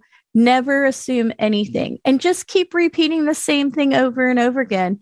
And if you don't get what you need, you just ask, can I talk to someone else? Who's your boss? And everybody has a boss, even the CEO. It's called the board of directors. So Tony, what do you think about what you've learned about HIPAA and all these other barriers that we are facing in the healthcare field when you were doing your research? So I have been mesmerized. I was not familiar until even diving into this about what the Joint Commission was, until we started putting this panel together, which has been fascinating. In terms of HIPAA and our privacy rights, there's always concerns over a lot of people with disabilities in terms of their privacy. What I've always found interesting is I always wonder if you all are the same way, but they give you a form, your HIPAA form, and they say sign here. Yeah, and a lot of people actually reads the HIPAA. Exactly. And the HIPAA didn't come out to 1996, and we started on telemedicine in 1993. A lot of people don't realize that in the medical field, if we would have started that work in 93, we would have never been able to have healthcare today the way we see it. It took that long because in 3 years, and I was 3 years in the field, and I was so excited that I got tapped on the shoulder and got to be a part of that beginning part of telemedicine. And first was psychology, and then it was patient education, because we have studies from the 90s that if you do more than one bus transfer, the luck that you're going to get that patient in for patient education is, it's like less than 7%. And it's really, so we were starting telemedicine. And then 1996, bam, this big old HIPAA, which we might as well call it the big hippo, which is healthcare, insurance, privacy, and Protection Act. And basically what it is, it was protecting your records to be able to transfer and all that. And they thought they were helping, but it stopped our train flat. It took all of the energy out. And we really had to work almost 10 years to get telemedicine even to rethink again, because the government then threw in by 2010 that we had to have everything computerized. Well, that was fantastic, except for HIPAA wouldn't allow, for example, Connie, you are a medical massage therapist. I work at a hospital. Tony, you're the paramedic. And Amanda is the family member of, say, her husband needed to get care. Well, of course, call 911. Tony, you would go pick her up. She'd take her to the hospital. We take care of her husband, and then we take her for therapy. And you think all of us could talk together? No, that's not how it works. So we have this HIPAA thing, not hippo. I call it the big hippo in the room, but we're trying to figure that out. So the great news is there's a global initiative for inclusive medical care, inclusive medical services. And I'm here to tell you, not only do we have the numbers in the United States, but we have 1 billion people in the world that are not able to achieve their healthcare needs because of all the logistics, the lack of being able to do self-care at home. Like if you're on a blood thinner or you're on blood pressure medicine, you got to take your blood pressure. Well, if you can't hear it or see it, how is that achievable? So with telemedicine, the challenge is we have to pretty much, any of us that are computer, now I'm not a computer whiz, but know that once you've already established a computer program, it's a lot harder to add something to that. So what I'm here to tell you is next year, because it happened yesterday, I had some friends go, is the global HIMSS, International Global Conference in Orlando every year. And basically that's the Health Information Management Systems. So every management system, every program that's out there that people are using for telemedicine actually met here yesterday.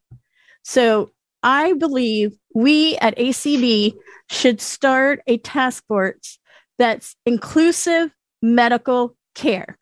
And it'd be an honor if I'd be a part of it. And I don't mind. I'll take the chair. And we'll definitely give you the ticket that you can go in, or since you live in Orlando, you get the sign first. And you can go down there yourself. Yeah. And it's so important that we collaborate with the companies and but be our own advocacy. So I'm super excited to let you guys know that going from a healthcare provider, I'm embarrassed. I don't know if I've ever had a blind patient, because my role as a healthcare provider is to keep your heart beating and keep you breathing or deliver your baby. And there was times that I would rush into a room. I had no idea, because HIPAA, you're not allowed to say blind patient so-and-so on the door. And there's only so many signs. So we'd have to do like an apple or a pair of sunglasses, or it's just super crazy, all the obstacles that both sides have to be. So I'm really glad. I loved what Connie said about pulling the blind back, and Tony allowing me the opportunity to kind of say, we want to work together. We want to collaborate. And I'm letting everybody know that we in the healthcare field, we went in it to make people healthier. And the only way to do that is to become a team and just speak up when your needs are not getting met. Speak up and advocate for yourself. So thank you, everybody. Thanks, Terry. Back to you, Connie. Thanks, Terry. Great time. Tony, thanks too. So yeah, let's bring it back over to Amanda and kind of bring it back home. So, Amanda, happy to have you with us. And so being a parent or being someone who is low vision, we want you to kind of talk about your own health and what it's like for you. So also as a parent, share a little bit about the challenges advocating for yourself as well as for your children. Okay. All right. Well, those are great questions. So the first thing is that I want to say that even though we're entering post-pandemic world and we were in pandemic world, there has been no change for me as an advocate. It just makes me want to advocate harder.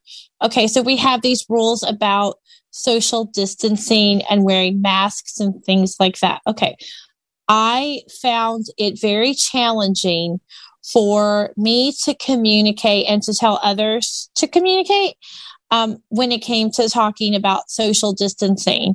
You know, they were kind of afraid at first because of the world just, when it first shut down, they were saying you need to be 6 feet apart. So something that I had to do was say, look, all I'm going to do is touch your elbow. If you want me to put a glove on, I will.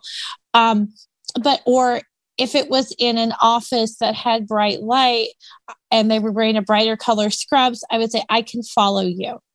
But for me, advocating in a pandemic world was no different. Now, I will say that I did have to, let's see, in 2020, when COVID first began, something that I did have to do was I had to ask my doctor a lot of questions. At that point, I was pregnant with my second child, and they were taking non-emergent cases at that time at my doctor's office. And I had to ask them, I had to say, listen, I missed my 24-week visit. What do we do? And they said, well, we can't be doing that because I needed an ultrasound for a potential high-risk pregnancy. And so I had to basically say, well, when am I going to get that? In a nice way, obviously. I was a little agitated, but I do advocate nicely, just so y'all know. I don't have Mama Tiger voice on all the time. But I basically said, when am I going to get that? I need that. And, you know, I need people to give me what I need so that I can understand how to best help myself and my unborn child. So that was one of the instances, Connie. Another instance about me, and then I'll kind of talk about my children here in just a second. Another instance was when we did do the ultrasound at that time, I needed someone to tell me exactly what was going on with her kidneys and her heart, because those were the things that she was looking at. So I asked the maternal fetal medicine doctor to explain what is going on, because I can't see this ultrasound. It's super tiny. And at that time, 3D actual where you can feel was popular. It was not available, although she said it should be. After having this conversation. So she was able to explain it to me using my hands. I'm like, you can use my hands to tell me how things look. You can put objects in front of me and tell me how things look. And she did. So because I asked for that. So the bottom line for me is you are in charge of your care. No one else is going to advocate for you. And this brings me into my children. I am the advocate for both of my children. So one thing that I started to notice, and this is pandemic, post-pandemic, pre-pandemic, is that when you go into a doctor's office and they see that you're visually impaired and that you have the kids, they're kind of like, okay, what kid, I'm like, well, I can't read these forms. Oh, well, who is with you? I don't have anyone with me. So can you help me fill out these forms? That's not my job. I said, okay, well then can we please find someone that can help me fill out these forms, because I cannot read them. They're not in large print. I explained, I'm like, listen, and I said, listen, I have 2 screaming kids at my ankles. I need help. And of course, at that point, when I politely ask for it again, I typically get that. But what I also have looked for is that form available online in an accessible format. So I use the app like the MyChart to track my data, fill out my forms, fill out my children's forms. So that's one way I obtain their data and can communicate with their doctors. Connie, one time I had to go to the hospital to get my youngest an ultrasound, and I had no idea where I was going when I got to the hospital. So I messaged her pediatrician and I said, I have no clue where I'm going. Can you please tell me where I need to go? Or can you have someone from your office staff tell me where I need to go? Because I've never been to this building. On the outside, I don't know what it looks like. It was brand new. And they were very kind enough to help me get what I needed. So the bottom line from my takeaway from what Tony has said, what Terry has said, and what you have said, Connie, is that you're in charge. You're in charge. Don't back down. And, don't back down for your family members that need you to be the advocate for them. That's great. Amanda, and that's just it. You can't back down. So, it's a good example because, and if you do it in a nice way, they are going to cooperate, in most places, like, I think of, we have 2 big health systems here in Sioux Falls, and both places have volunteers, if you need to get in and you don't know where you're going, as long as you get to a front desk or to an area, even our valets will say, do you need assistance? And they'll make sure that you'll get assistance. And a lot of times it's just, being known or going up and asking, may I have assistance? And it may not be that person, but it may be someone else that can help you, Yes. And I'm the same way. Sometimes I fill out stuff ahead of time online. I can do it. My husband doesn't. I do it for him. But, I have, I just had surgery at Mayo, and their system is totally different than what I have at Sanford, but it's connected to Sanford. But then I have my eye doctors who I live at, and their system is different. So it's each system, some are more accessible and some aren't accessible. So yes. So it's just kind of a trial by error. And if it's not, then you just go in and you have to start working with them and educating too. Sure. I have another question for you, if you don't mind. Okay. Sure. On a universal design is commonly discussed in a physical access. What would a universal accessibility look like in the perfect world as a patient and a parent navigating the healthcare system?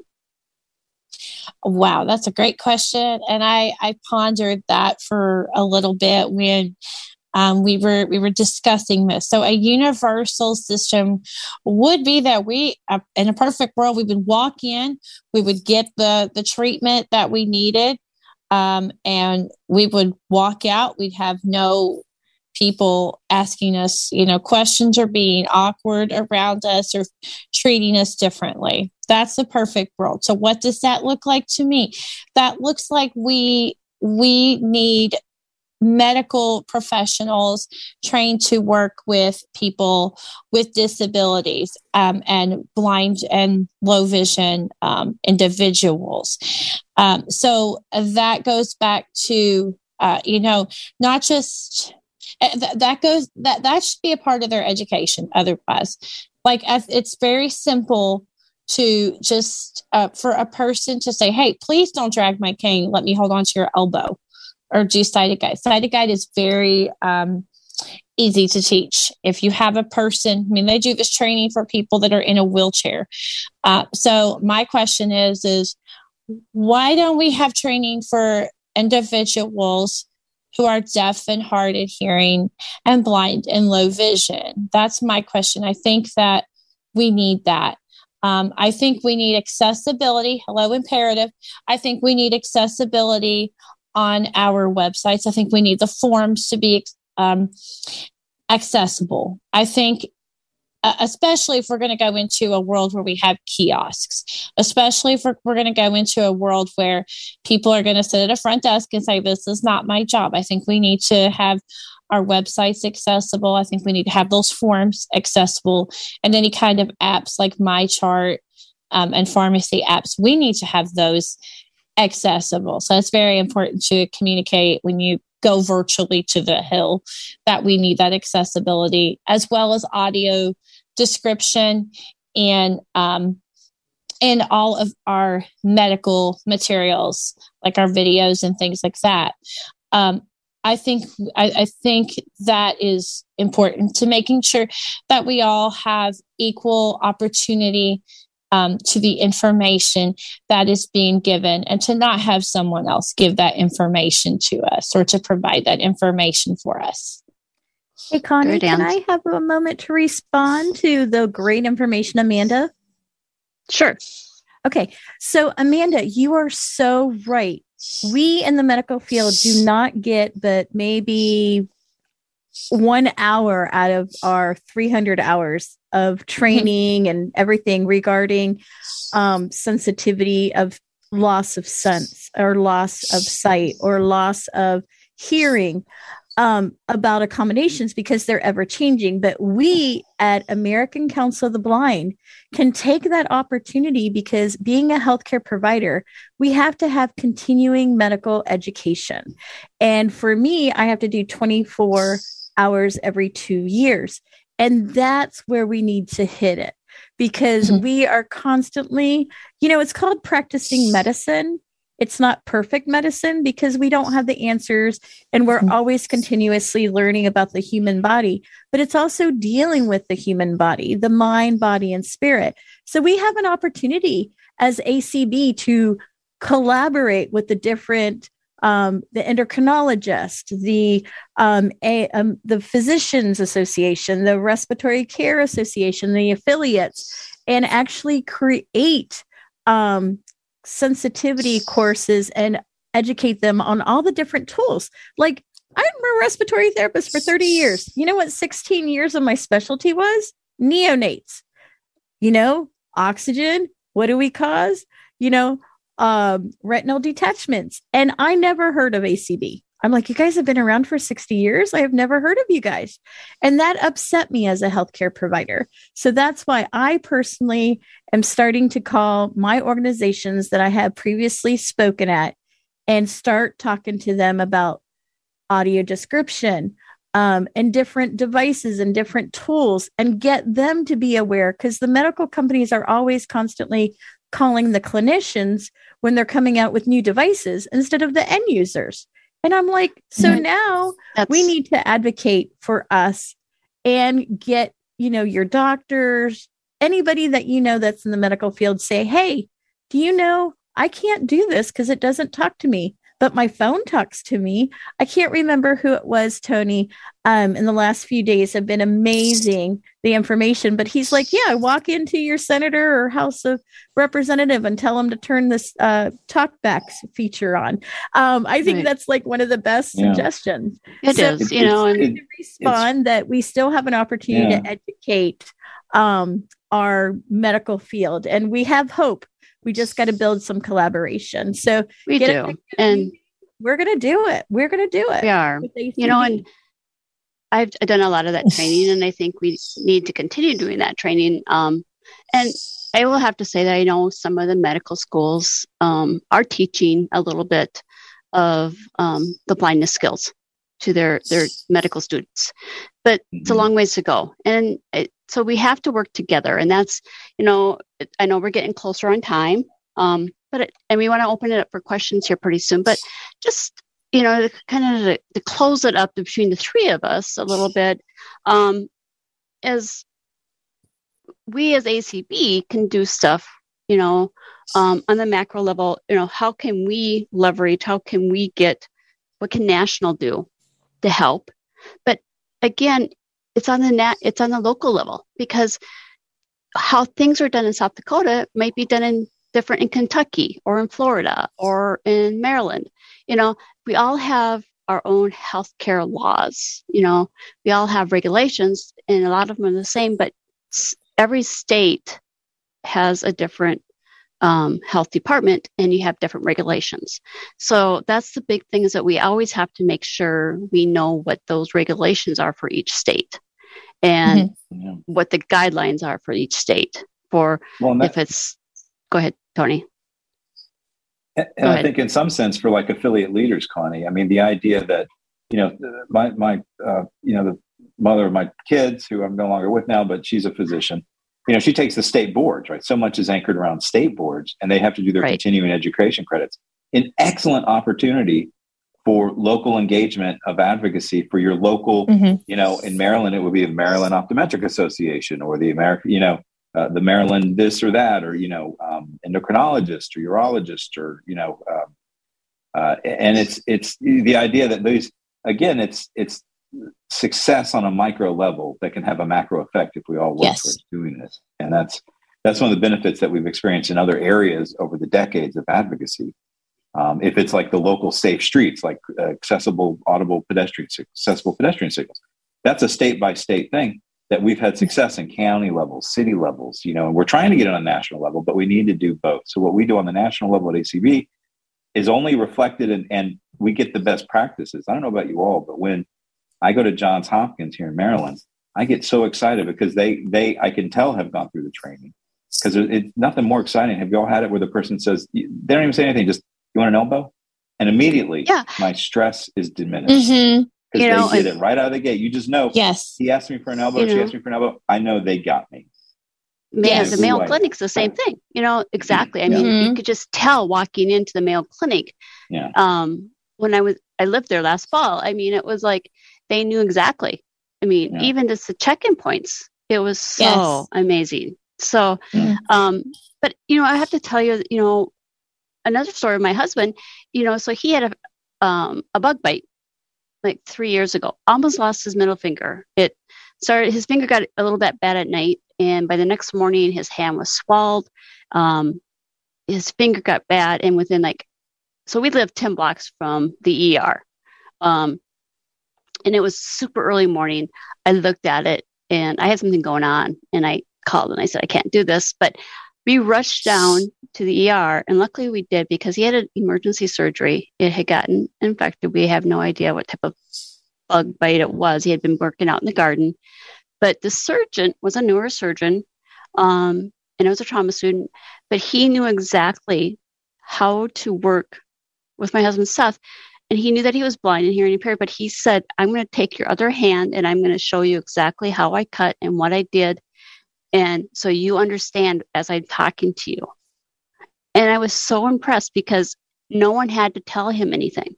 He just took it upon himself, and he showed him everything.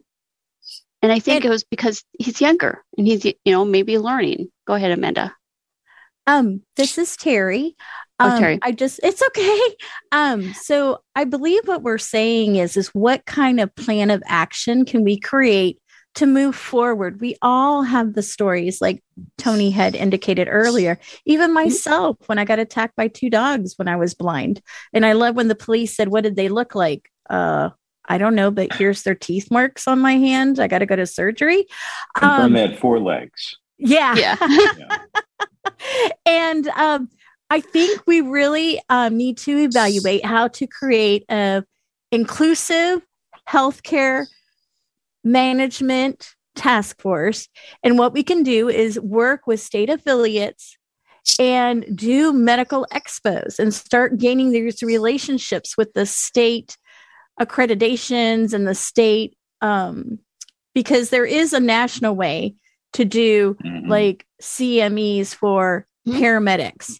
There are some of the medical professions that don't require state boards. They do national boards, and it gets a little complicated, and we're not going to be able to fix everything today. No. But I think the most important thing is we need to reach out and let everybody know today, the Get Up and Get Moving campaign is committing to help you in any way you reach out to any of us And we will work with you on just developing an action plan that's going to work for you. Because in South Dakota, Kentucky, Virginia, and Florida, it's all different. But one thing we all have are the same barriers. While Belinda's looking just to see if we have any questions, or listening, I should say, to see if we have any questions in our last minutes. That's an excellent point. And so folks know we are on Facebook. The Get Up and Get Moving campaign is on Facebook. You can find us through the ACB Facebook. Shoot us a note. We can connect you. But yeah, be a part of the campaign, because when you connect via Facebook, you'll find out what's going on at convention. Yep. And then you'll be able to have the conversation continue with us. So thanks, Jared. And any questions? Or Connie, do you want to? I just didn't say, Belinda, do we have any questions at all? We do, and we have 5 minutes exactly. All right. We have two raised hands. Let's go for it.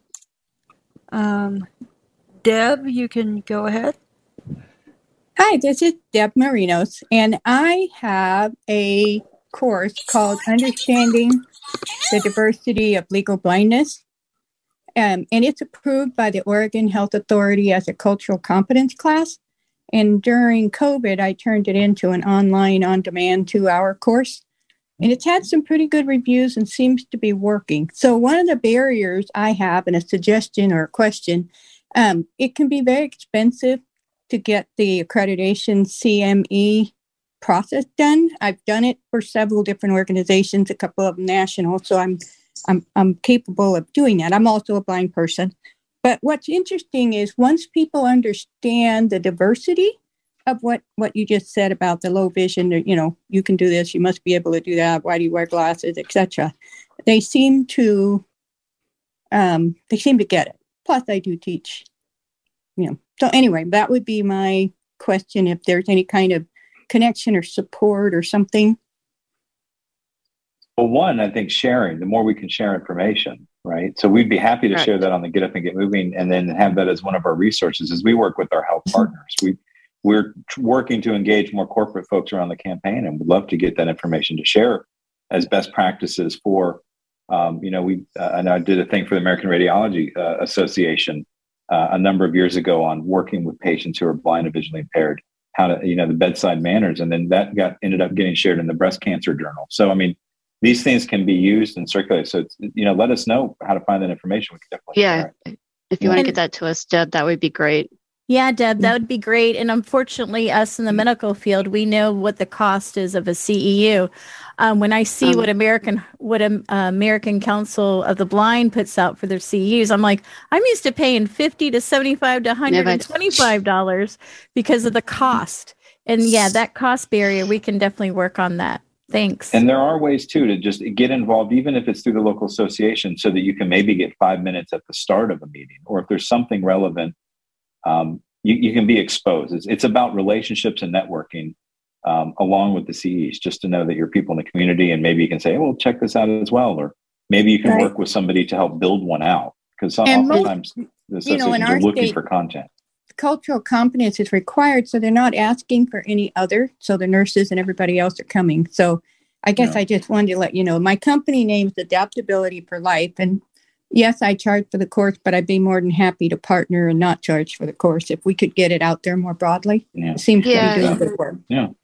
Deb, Carrie, your muse has my information. If you want to reach out to Carrie, your president, and in Oregon there, and I can get in touch with you if you want to do that. Great. Sounds good. Thank you. About 2 minutes left. Next question. Madam Leader. We actually have to stop at 4:29, so we got a minute. Okay, let's see what the next question is. And we could take, if there's questions afterwards, reach out to, we can always reach out to Janet at Cynthia, ACB Questions. Hi, first I just want to say thank you guys very much. I learned so much information.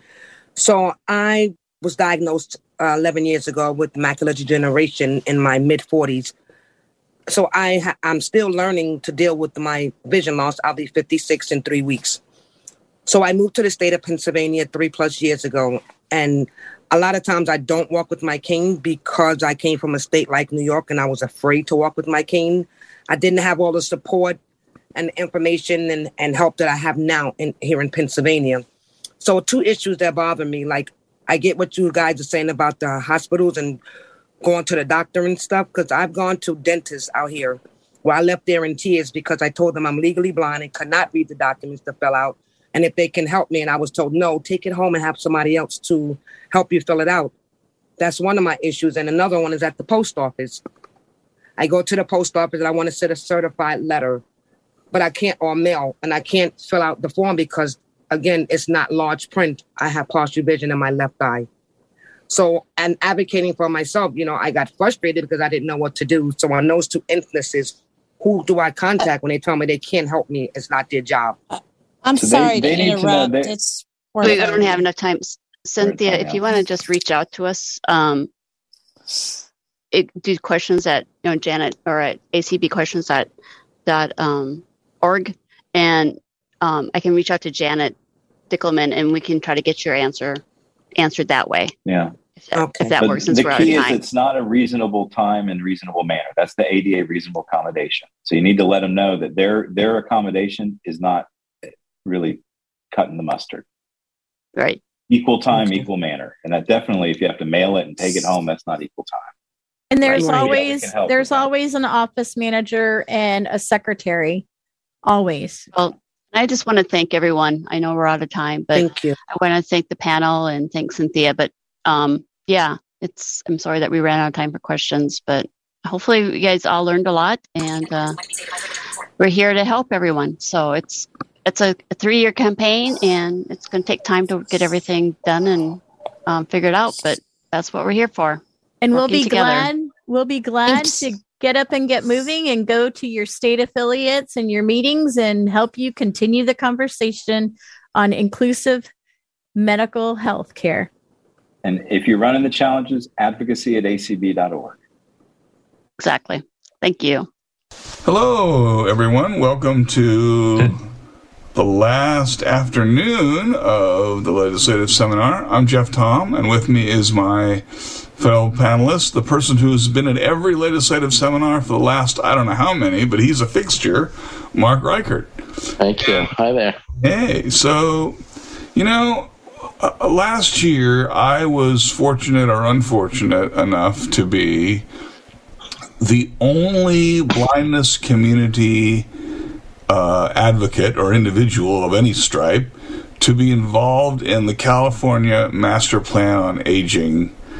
And I learned one lesson which I shouldn't have had to learn, but it was a very frustrating lesson, and that was that of all the segments of the aging community, the one about which people know the least in terms of our services and our needs is those of us who are blind or who have low vision.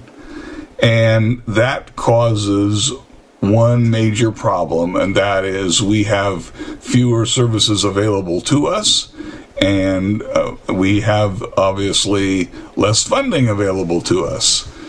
So today we are going to talk about an initiative that, through the Aging and Vision Loss National Coalition, which is a group of many organizations whose goal is to enhance services to older adults with vision loss, we're going to talk about an initiative that is aimed at solving that problem, at getting more funding, at ensuring that we as seniors with vision loss have the services we need. And that initiative that we are beginning to roll out here fairly soon is a bill that we know won't be passed in the form that we introduce it, but it is a bill that we think will cover the groundwork to show the larger community, that is the public officials, advocates, what we need.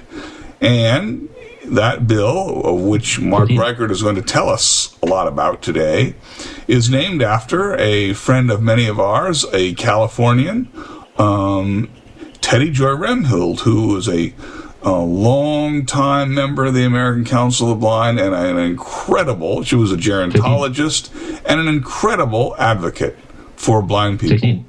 So I'm going to turn it over to Mark. And Mark, why don't you give us the high points, although it is hard to do that in less than 10,000 words, but the high points of Teddy Joy's law and what it's going to be covering. Sure. Thanks so much.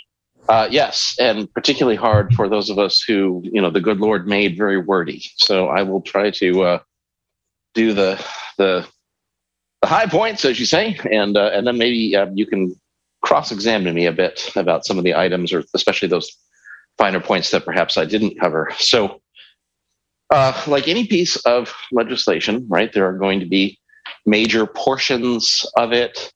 I'm not going to do tons of jargon, but let's say, for purpose just to kind of get our brains calibrated together about this. Often you will refer to, this or that major portion of the bill being this, the title 1, title 2, title 3.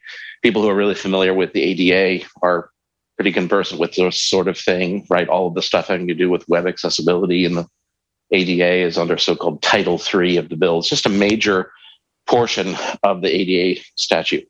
So at the moment, Teddy Joy's law is in 4 parts or 4 titles. So the first title is all about trying to do that most critical thing that Jeff started to talk about, which, amen multiple times over, Jeff, to your comment about perhaps the biggest problem we have isn't just the lack of funding for services we care about. Obviously, that's a ginormous, to use a technical legal term, it's a ginormous problem.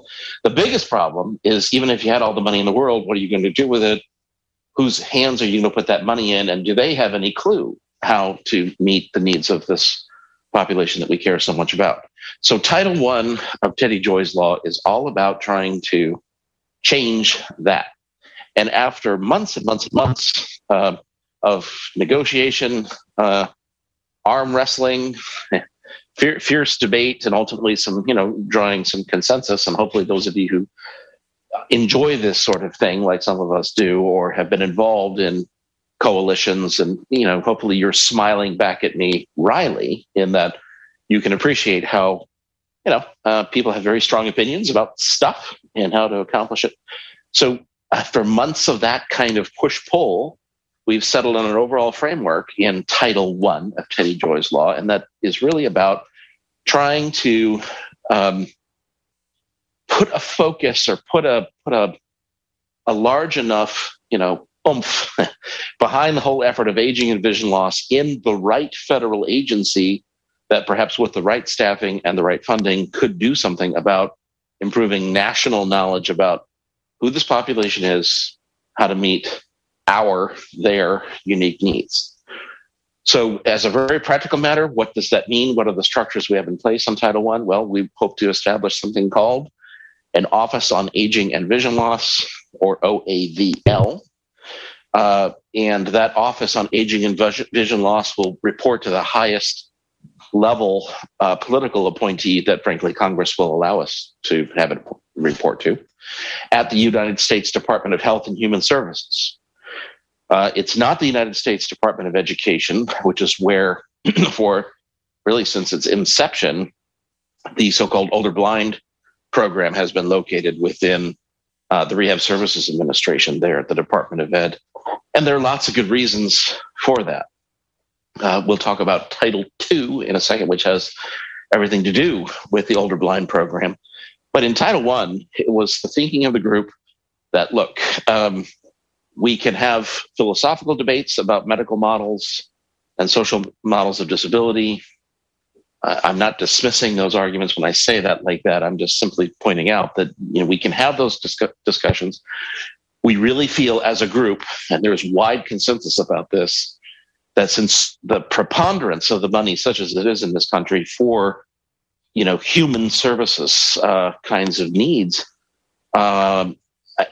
resides really, or is under the overall umbrella of the Department of Health and Human Services, or HHS. Does that mean that we're embracing and giving a big wet smooch to the medical model? Nope.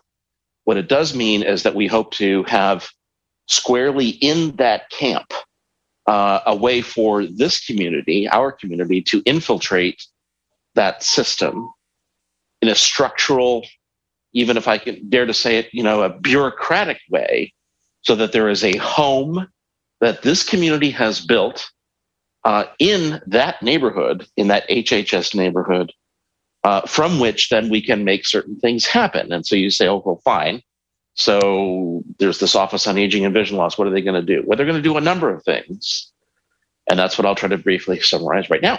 So, the first primary structural thing is that the Office on Aging and Vision Loss will convene regularly a federal advisory committee, essentially, of all of the major stakeholders. And those stakeholders aren't simply folks like all of us on this call, or people who may, in this session, or others who may tune into it. It would also include federal partners, right? So there will be public and private sector folk represented in this group. So, of course, all of those blindness field alphabet soup folk who ought to be there. But then there are other federal players, including people like the United States Surgeon General, for instance, or the Centers for Disease Control and Prevention, who have been they're responsible for, but have never really done as much as all of us think they should have been doing to run the numbers and better articulate sort of the functional health impact of vision loss for those people who are older and perhaps experiencing other changes in life as they proceed on through growing older. So there are a number of folks there. If you're curious about your favorite federal agency or your favorite blindness group is in the list, we can certainly talk about that. And the statute that we're writing will list most of those by name, but of course then make it more flexible to add other players as we can. Great. So what is this group going to do? I mean, wonderful. You're going to have 3 or 4 meetings a year with a lot of folks with, chest thumping or whatever. Hopefully not. The purpose of that, one of the primary purposes of that advisory committee would be to make formal recommendations, not only for what the Department of Health and Human Services can do, but what other federal agencies, including the U.S. Department of Education and RSA, can better do, either in terms of changing their regs, the actual official rules and regs that are in place, or perhaps how they can better fund or direct funding or coordinate funding across various federal agency supported and state implemented programs that support the needs of older folks generally, and especially then to say, by the way, you're throwing good money after bad if you don't know how to best work with those older folks that you are serving in states who also live with vision loss, unless you pay attention to us. So hopefully that will be one of the primary goals of that advisory committee. Okay, but we're not just creating another office of bureaucrats in HHS, and we're not just going to convene this job-owning group. We're also going to do some very specific substantive things. So Title I of Teddy Joy's law also talks about the fact that this Office on Aging and Vision Loss will administer a program, which at the moment we're calling the Avalon Initiative. And it's just an attempt to try to find a cutesy name for Aging with Vision Loss Orientation Network, right? So trying to play on the word Avalon. And what the heck does this mean? Well, this is really meant to be a program that will allow an individual client, a person who is older living with vision loss, and perhaps their family members with their own personal, culturally relevant and knowledgeable navigator who can perhaps almost literally hold the hand of the person involved to say, look, not only are you not alone, but there are other ways in which the various services that are available to all folks who are older could be meeting your needs more effectively. And here's how we can make that happen. And by the way, client, do you know about the Older Blind program? By the way, client, do you know anything about, you say you want to, the thing you're frightened about the most is not being able to continue to read because you enjoy reading. Love to introduce you to some resources you might not have otherwise heard about. And by the way, here's some just general advice on how to streamline the process of applying for those services. So it's really about creating this network of navigators who will then put together an individualized sort of coordination plan for the clients. This is not meant to be overly bureaucratic. You're not going to be able to take your individualized coordination plan down the street and cash it in for this or that specific service. The coordination plan is all about simply documenting, making it as crystal clear for the client and family members what is available, and hopefully being able to then report back data that's collected as a result of the creation and carrying out of those plans, so that nationally we can track trends in how all the various aging networks in the states and how they coordinate with the Older Blind program too, how successful we're all being with that. So that's a major program. What's that? Before we get away from this navigator idea, it's interesting, isn't it, that I bet most folks in our community have never heard of navigators, and yet for those in a large portion of the advocacy community, the social services community, the navigator concept is widely known and widely used. You want to talk about that for a minute and the import of that little nugget? Sure. So I fully expect that you could answer your own question more effectively than I will, only because I'm a federal law policy nerd, which means I have the luxury of thinking about these things in a very abstract sort of way. So the most familiarity I have with the navigator concept are the navigators that were put together in the Social Security context to help clients navigate through connections between, okay, so what are all these crazy benefits anyway? How do you navigate the various and use effectively the various work incentives and such? And particularly then when you start to get into, okay, how do we get back to work? And what is this crazy thing called the Ticket to Work program anyhow? And there's a whole just mush of stuff.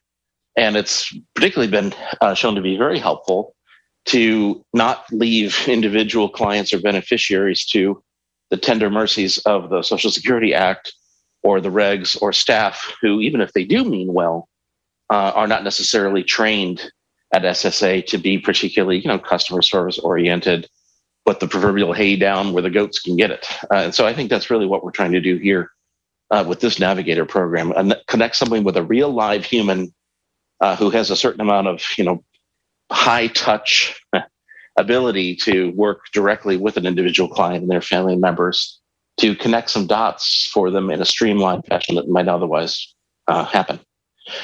So this Avalon program is part and parcel of Title I.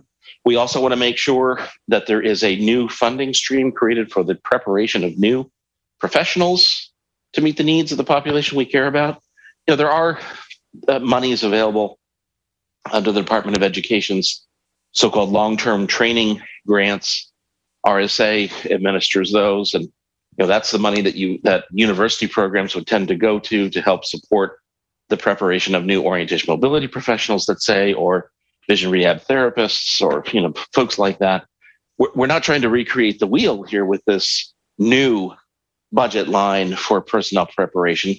In fact, we need to go out of our way as we draft Teddy Joy's law to be clear that it is not, as the saying goes, well, this is it supplements and does not supplant. Right? So we're trying to add to the mix. So who are these people that we would be trying to prepare? Well, a good chunk of the money in this personnel prep line here would be about amping up the knowledge base of allied health professionals who might not otherwise be blindness expert, trained. And I think a lot of us have some pretty strong feelings about how precious few folks would fall into that definition. There's an awful lot of need out there.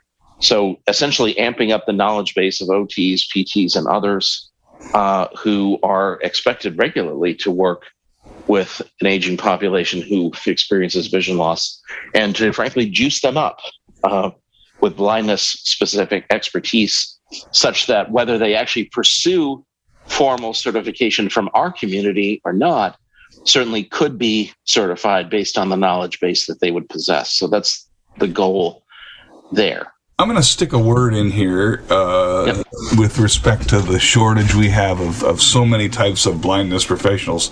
In my former career working for the state legislature in California, I used to see many proposed programs on different types of healthcare professionals, trying to provide incentives and scholarships and, getting people to get training. They could go into underserved areas and they wouldn't have to pay any of the money back, and all these different types of things. Wouldn't it be great if we had a few states that in ACB state affiliates that tried to come up with a legislative proposal to train, orientation and mobility specialists in their state, or vision rehabilitation teachers? I'm just throwing that out there as a thought. You don't need to wait for Teddy Joy's laws to pass. You can do it in your own states as well. So think about that. Well, and I love that transition then, because the few remaining items I haven't mentioned in Title I are about exactly that kind of stuff. So there is a public awareness function that will be funded that the office, on this newly created Office on Aging and Vision Loss, would administer, as well as a series of pilot projects, sort of grants and cooperative agreements. So, eventually we want to get to a point where we can say, yes, the OAVL will help to seed exactly the kind of, activities that you're talking about, whether they are ideas that can be done today, or perhaps there are new, creative solutions to amping up the number of professionals that are out there, and the number and the quality of the depth of the expertise they have. So those are sort of the highlights of Title I. Really, Title I could really stand on its own. In other words, you could peel off Title I of Teddy Joy's law and have it, at least this is the way that yours truly is trying to draft this thing. So it could really stand on its own.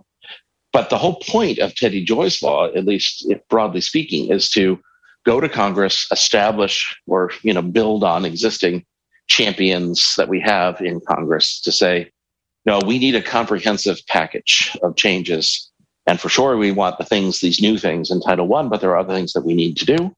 And so what are those other things? Well, that's when you come to Title II. And Title II of Teddy Joy's law is all about the Older Blind Program.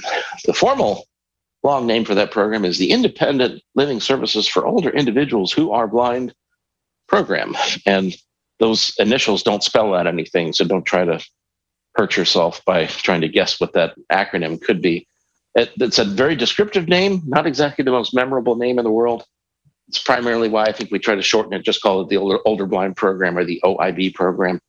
And this is as I think everybody should know, administered, it's a federally supported, state-run program for providing independent living services to 55 years of age and older folk who live with some kind of degree of vision loss, and that is administered or carried out by state agencies, state voc rehab agencies, and especially those state voc rehab agencies that are dedicated for blind and visually impaired people.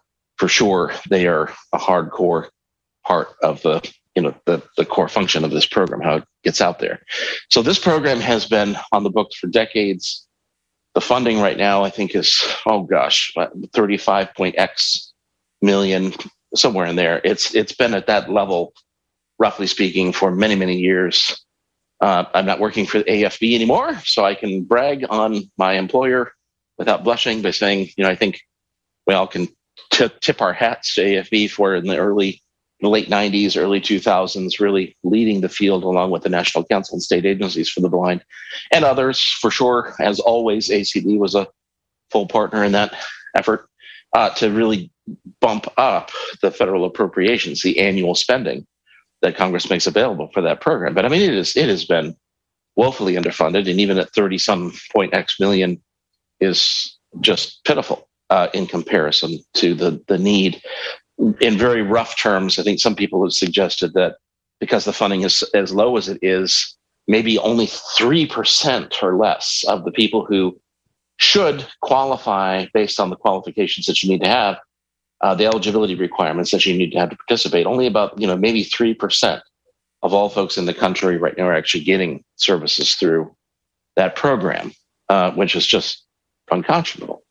So the biggest deal in Title II of Teddy Joy's law is all about saying, nobody has a real good scientific sense of exactly what full funding for the older blind program would be. And quite candidly, the extent to which some of us have tried to get at that, right? If you say, okay, fine, here's a blank check, write the amount you want every year, but this has to justify or serve all the people that you think need to be served. The truth is that would be easily $1 billion or more if you really wanted to talk about all the services that the entire population of 12.x million, and that's the number that the ultra smart, which doesn't include me, researchers in the field say is the size of the population we're talking about, at least 12.x million people.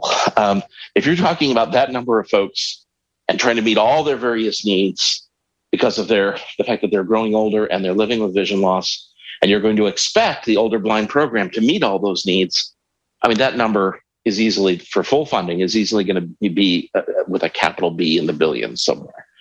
That ain't going to happen in anyone's lifetime who's listening to this conversation right now. So we need to start somewhere. And so Title II of Teddy Joy's law sets a new threshold of at least $50 million per jurisdiction, if only $50 million across the board for all jurisdictions. And then various jurisdictions would get money on top of that, right? So based on the size of their state, so there'd be a threshold level above which then there would be monies made available. And those monies would then be increased every year automatically based on cost of living and other related factors. And the funding would be mandatory and not discretionary, which is a little kind of a nerdy distinction there. But because the funding right now is discretionary, if the Congress can't function properly, and gee whiz, they seem to fit that bill often, and they fail to enact annual appropriations bills, we won't be caught up in that failure, that the increases would be automatic and the monies would be considered mandatory and not discretionary. So you say, well, okay, that sounds like a lot of mumbo jumbo. You're saying that we need tons more money. We might even need $1 billion if we were really going to have this program be all that it could be. And now you're talking about 50 million, perhaps a little more for all jurisdictions. Why bother? And I mean, I get the frustration. Lord knows for months and months, we've had frustrating conversations about this.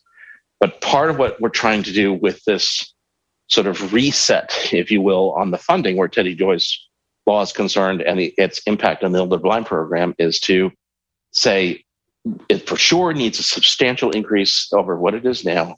We know that there will never be monies available to fully fund all of the needs that our people need through the older blind program, but we need to start, and those increases need to happen regularly and predictably, and so that's what we're going to do. One of the other things that we're trying to do to maximize the amount of money that is available, however much Congress makes available, is to focus the activity of the older blind programs across the country. So if you were to look at a list of all of the services that are available to people in the older blind program, there's even money specifically mentioned in the OIB statute for surgical procedures, for assistive technology, for information and referral services. I mean, any number of these things, of course, they all sound like motherhood and apple pie, except that certainly in the case of surgical procedures, gee, is that really an appropriate thing for a program like the OIB program to be funding?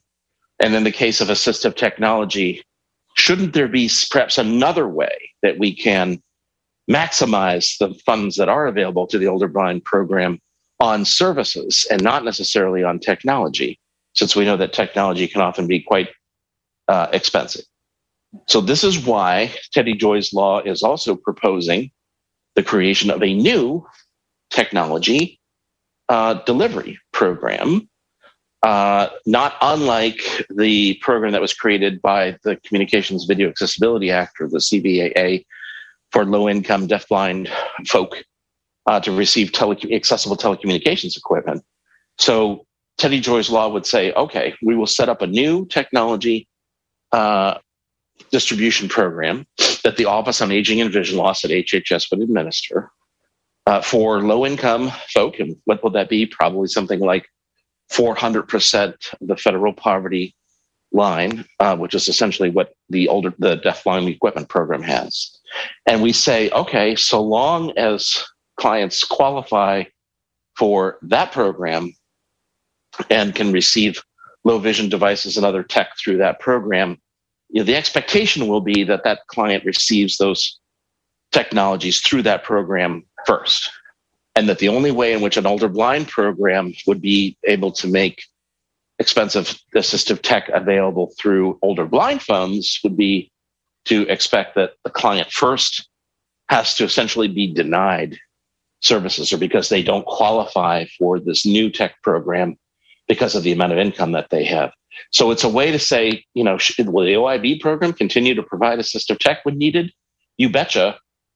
But we also recognize that funds in the older blind area are significantly limited. And so this is a way to try to open up a new funding stream for technology, which perhaps itself can grow over time, independent of the older blind program, but nevertheless help the older blind program make most of the monies that it has. Before I mention very briefly, Jeff, Titles 3 and 4, which really won't take that much time, I'll pause if you had any questions or wanted to quiz me about any of that. No, go right ahead. Great. So the last two titles then, I don't want to say they're miscellaneous. If you were to see the notes I have in my computer about them, or look at the outline that we've distributed to some of our friends in this Aging and Vision Loss National Coalition that ACB and AER and a bunch of other groups are actively involved in, it might seem miscellaneous to you, but I hope that when the world gets to see the final sort of draft of Teddy Joy's law, that it doesn't look miscellaneous, because I believe these provisions are pretty important. So Title 3 of Teddy Joy's law essentially is a set of amendments to the Older Americans Act. Because if you're going to talk about providing or improving services to our community, for sure, the Older Americans Act needs to be amped up. For some reason, I'm really hung up on the phrase amped up today. Maybe it's because I want to be more amped up on caffeine. So perhaps I'll tend to that while I talk to you. But,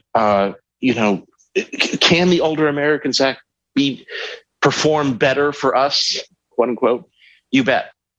What is the likelihood that the Older Americans Act or the programs that are supported through Older Americans Act funding will be, 100%, made relevant to our community? Probably the odds are stacked a bit against that, but we have an obligation, it seems to me, to try to ensure that, at least from the federal or national perspective, that the Older Americans Act set of programs and the aging networks that are funded through the OAA are better attuned to us. So there'll be some conforming amendments there, right? So anytime where there are special populations called out in the Older Americans Act for attention, I think here about, there are any number of places in the Older Americans Act where folks experiencing Alzheimer's, there are, specific, let's make a priority of these people. And what are your plans, state, to serve their needs? If we're doing that for certain specific populations like that, why not do it for a discrete, albeit sizable, but discrete population like ours in there? So that's some of the amendments we want to do. But perhaps the most substantive thing that we want to do in Title III of Teddy Joy's law is to say that all of the various instruments, right, that are used as part of the, let's get to know you, client. Who are you? And, clients are answering all these questions about who they are in order to get services, or et cetera, is to ask the question, which appears on a lot of the main surveys, right, that are used, the American Community Survey, which is part of the census, or it's built off of the census, or other instruments. And the question that's often asked is, are you blind, or do you have trouble seeing even with eyeglasses or contacts?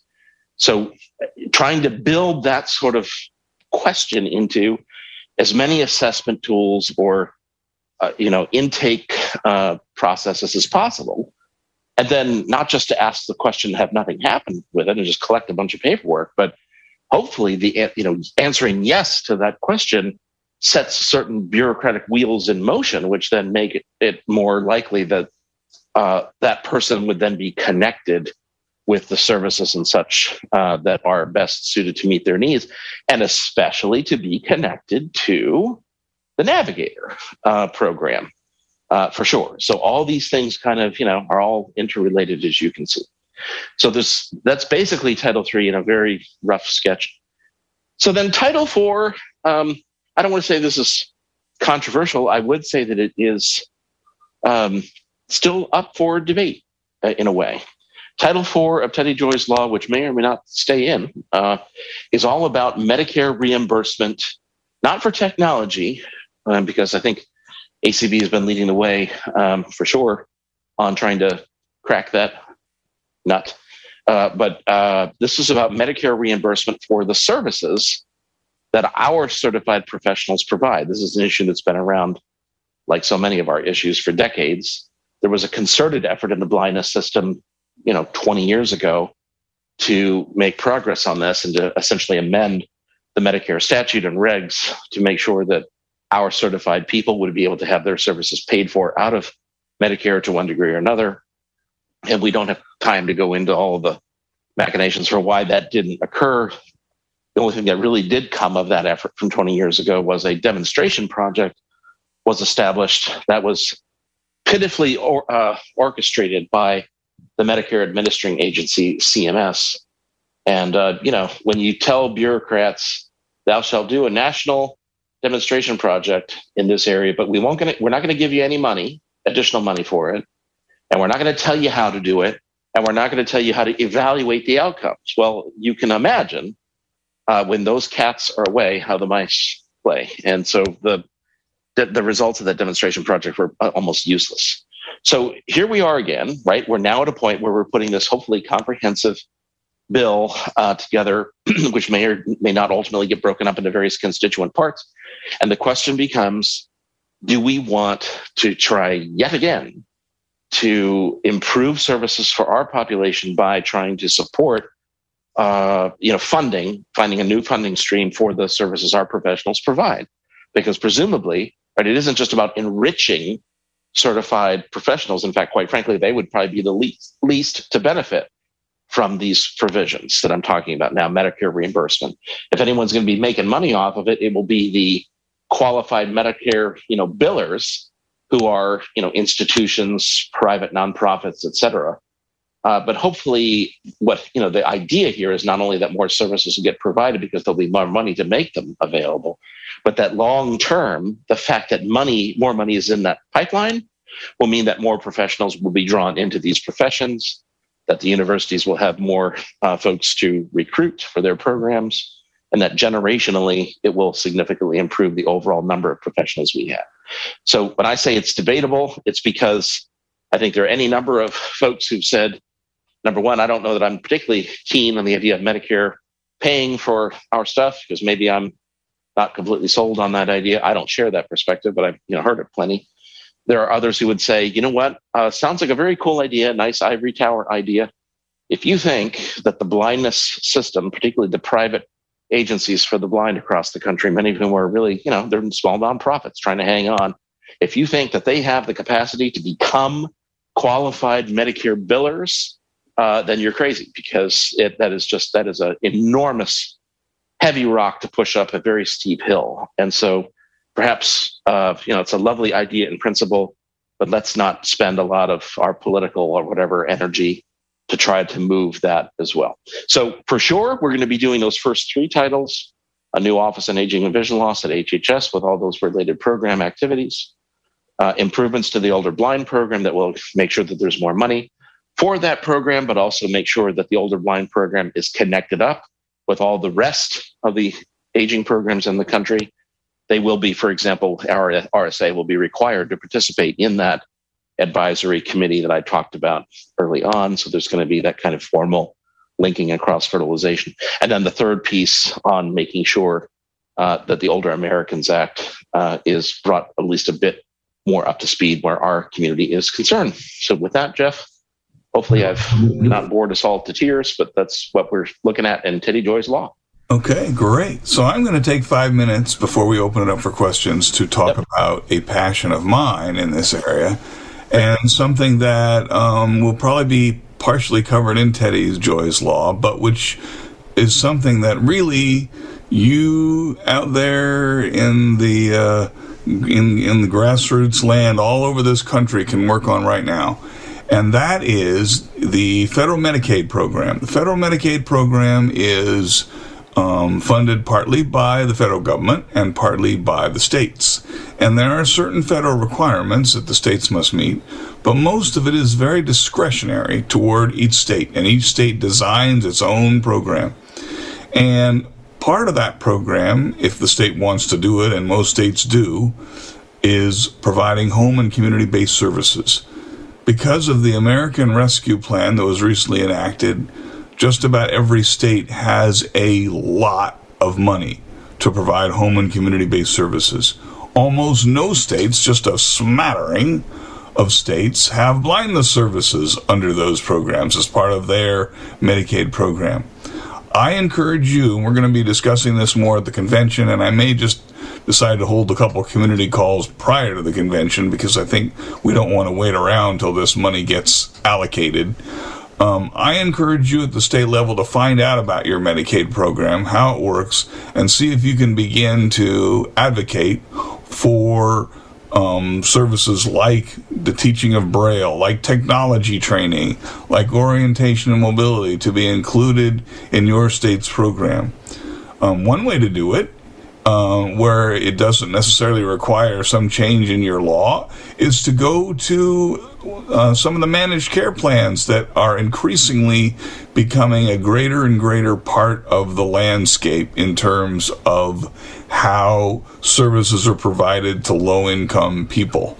You go to your Anthems, your Blue Crosses, your Kaisers, and you say, hey, whether it's part of your Medicaid program or just part of your general private pay program, have you ever thought about contracting with private agencies or with commissions or whomever to have these services provided to your blindness clients? Because you may just keep some of them out of an institution, and it's a lot cheaper to pay $1,000 for a few hours of mobility or a few hours of figuring out how to deal with your medicine bottles than it is to have them in a nursing facility for even a few days.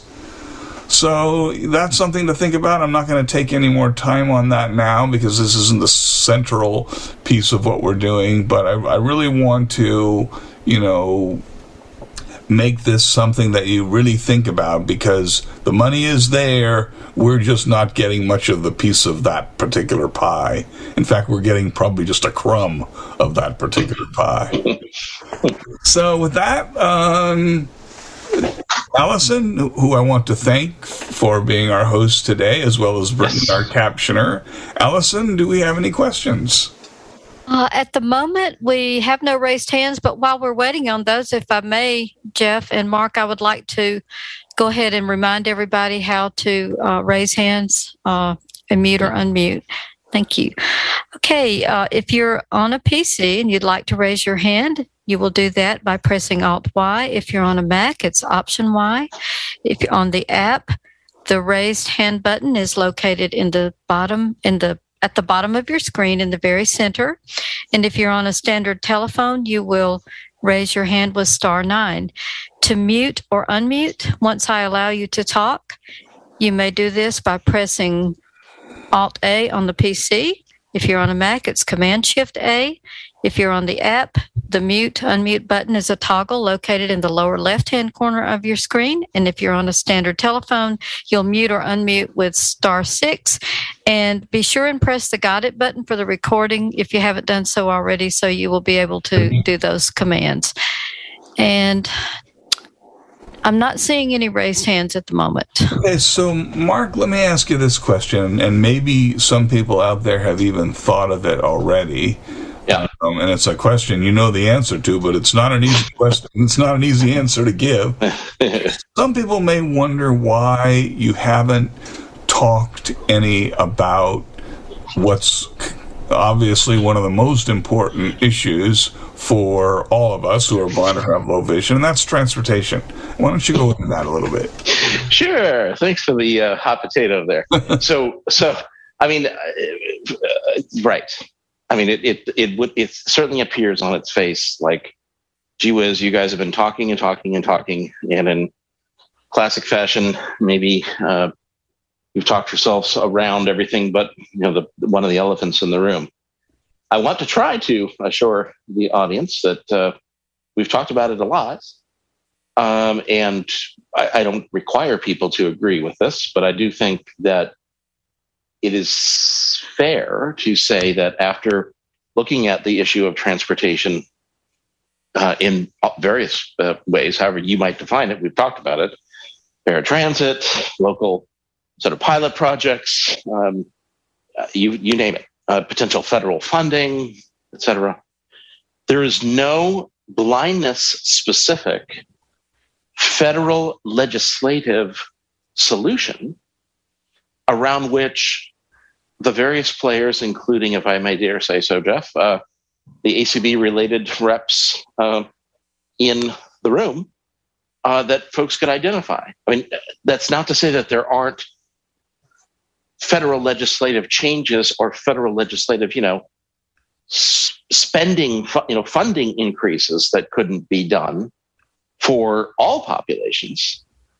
But when we really started to drill down into, okay, what population are we defending? Who are we representing? Who are we? It's older folks living with vision loss. What are their transportation needs that are specific to that population that our friends in the cross-disability world wouldn't also say, yeah, us too? And, luckily we have people in our community who are also actively engaged and play a leadership role in the cross-disability community. I know that there are some certainly big names. I mean, Jeff, you and I often compliment in his absence Ron Brooks, but I'm thinking now about the public policy professionals in blindness, our friends at the American Foundation for the Blind, and a colleague whose name I don't mind dropping here. Her name is Sarah Malaire, who is as soft-spoken as she is brilliant, and who, along with our once upon a time very own Claire Stanley, who now works for another group, are among the co-chairs of the major, disability, the Consortium for Citizens with Disabilities, or CCD, policy coalition based in Washington. They co-chair the transportation task force. And so, good grief, the blindness community is about as well positioned in the cross-disability space to try to impact and affect transportation policy and funding for all folks, including us. Now, I know ACB fairly well, and sometimes, depending on my mood, I share the following perspective, which is, what in the heck are you talking about? What do you mean there isn't a specific thing that we need that other people don't need? And they'll get into, what about the fact that we need to be able to travel independently, and, our connection, linking up the need for orientation mobility services with an effective transportation solution or set of solutions. Don't those go hand in hand? And doesn't that mean that we have needs that other populations don't? And the answer to that obviously is yes, we do have those needs. The question is, how would we, for example, tend to the need for orientation mobility services that link up with transportation solutions? Well, we have the Older Blind program. We have State Folk Rehab. There's any number of things that we already have in place. So if somebody said to you, whoever you are, here's a pen or a refreshable braille display, a note taker, or a slate and stylus, or whatever, pick your gizmo of choice, and you have a blank screen and you can write anything you want on transportation that relates just to blindness and vision impairment, and for sure cannot apply to other populations, people with disabilities who are older, you're going to have a devil of a time doing it. And to the extent to which you do come up with such solutions that look like they are blindness specific, the group, for better or worse, our coalition, has come to the conclusion that whatever that is that you would come up with, those needs are probably best tended to through other structures, either the Older Blind program or perhaps some new things that we need to create that are apart from the jurisdiction of the U.S. Department of Transportation. So I'm not sure if this is a very satisfying answer to everybody or even to anybody, but I will tell you that it has been certainly a struggle. And I think where we're at now is moving more from a federal top-down legislative approach to much more of a, let's embrace with our colleagues across the disability community the need for significant increases in funding for transportation, meeting our needs across the board, but then refocus our efforts at the state and local levels. And I'm not prepared to talk about all of this at the moment, but certainly our coalition is moving toward doing some webinar trainings that engage folk at the state and local level. And I think anyone in the list tuning into this session now who has been irritated by anything I've just said or cares about transportation generally, we'd love to see you participate in those conversations, not because we think we have all this stuff to train you, but because I think there needs to be a lot of cross-fertilization of knowledge about who's doing what successfully at the local level and state levels to improve transportation for our people. I'm going to throw out a specific example that I have not tried to work on in my state, but I know should be worked on in many states. And that is that, there is lots of money out there for people with developmental disabilities. And one of the things that in many states they have money for is travel training. Now, we know that travel training does not work for a person who is blind or have low vision, whether they have developmental disabilities or not. They need orientation and mobility. However, if we were to take some time, and this has to be done primarily at a state level, if we were to take some time to work with the state developmental disabilities councils, and every state has one as far as I'm aware, to work on all their, regional center and other, whatever they call them in your state, programs, if we could persuade those folks to support us in our efforts to get those individuals who have developmental disabilities but who also have vision loss to get funded at a level where they could receive orientation and mobility training, that would be a win-win situation for them, for their community, and for our community. So that's just one example where if we were to work together, we might improve the lot for at least a segment of our community. And it's not a small segment either, as I think all of you know. There are thousands and thousands of folks with vision loss who are also in the intellectual and developmental disability community. Yep, I couldn't agree with you more. And that is true for any number of contexts. I mean, there are some folks who at an AER conference years ago did a presentation on how in various states, states, I don't mean to pick on them. If Montana is one of your favorite state in the union, I don't mean to belittle Montanans, but it just seems a little remote to me. But how Montana, I guess, folks in Montana specifically work together to try to get more orientation mobility services paid for out of Medicaid dollars. And, it's heavy slogging, right? And there are a few other states where this is the case. But, you get a little bit of training on who the heck is it in the state you need to direct your little energies to? Who are the partners you might say, who already have a piece of that pie, Jeff, that you were talking about? Yeah. And, you say, well, gee, we'd like to work with you. And, I'd like to get a fork, just like you've got one. We want a piece. In fact, sometimes it's easier in a small state because it's easier to make the connections than it is in a big state. I think that's a really good point. And maybe all joking aside, that probably is an interesting advance. So maybe we always think about, the big states, California at the top of that list for sure, but certainly others. We can all name our favorite big state. But, we think of those states, let's go there and we can make that a test case or, make that a model for the country. It might make a lot more sense for us to think about who we have in various smaller jurisdictions and show how things work. And most importantly, how even in that small state, just because we were added to the mix, it doesn't break the bank and that folks' lives are actually improving. I think that'd be really neat to try. Gentlemen, we have a raised hand now. Great. Okay. Livy, you can unmute. Can you hear me? Yes. Yes. Hey, Livy, how are you? Great. Hey, Jeff. We're fellow cohorts from Fresno, California. I have a question on the developmental disabilities aspect of this whole discussion. And we know for a fact, and Jeff, you probably can agree with me on this, and Mark as well, that there are differing degrees of developmental disability. In other words, some people will have more intellectual or cognitive issues than others. That's true.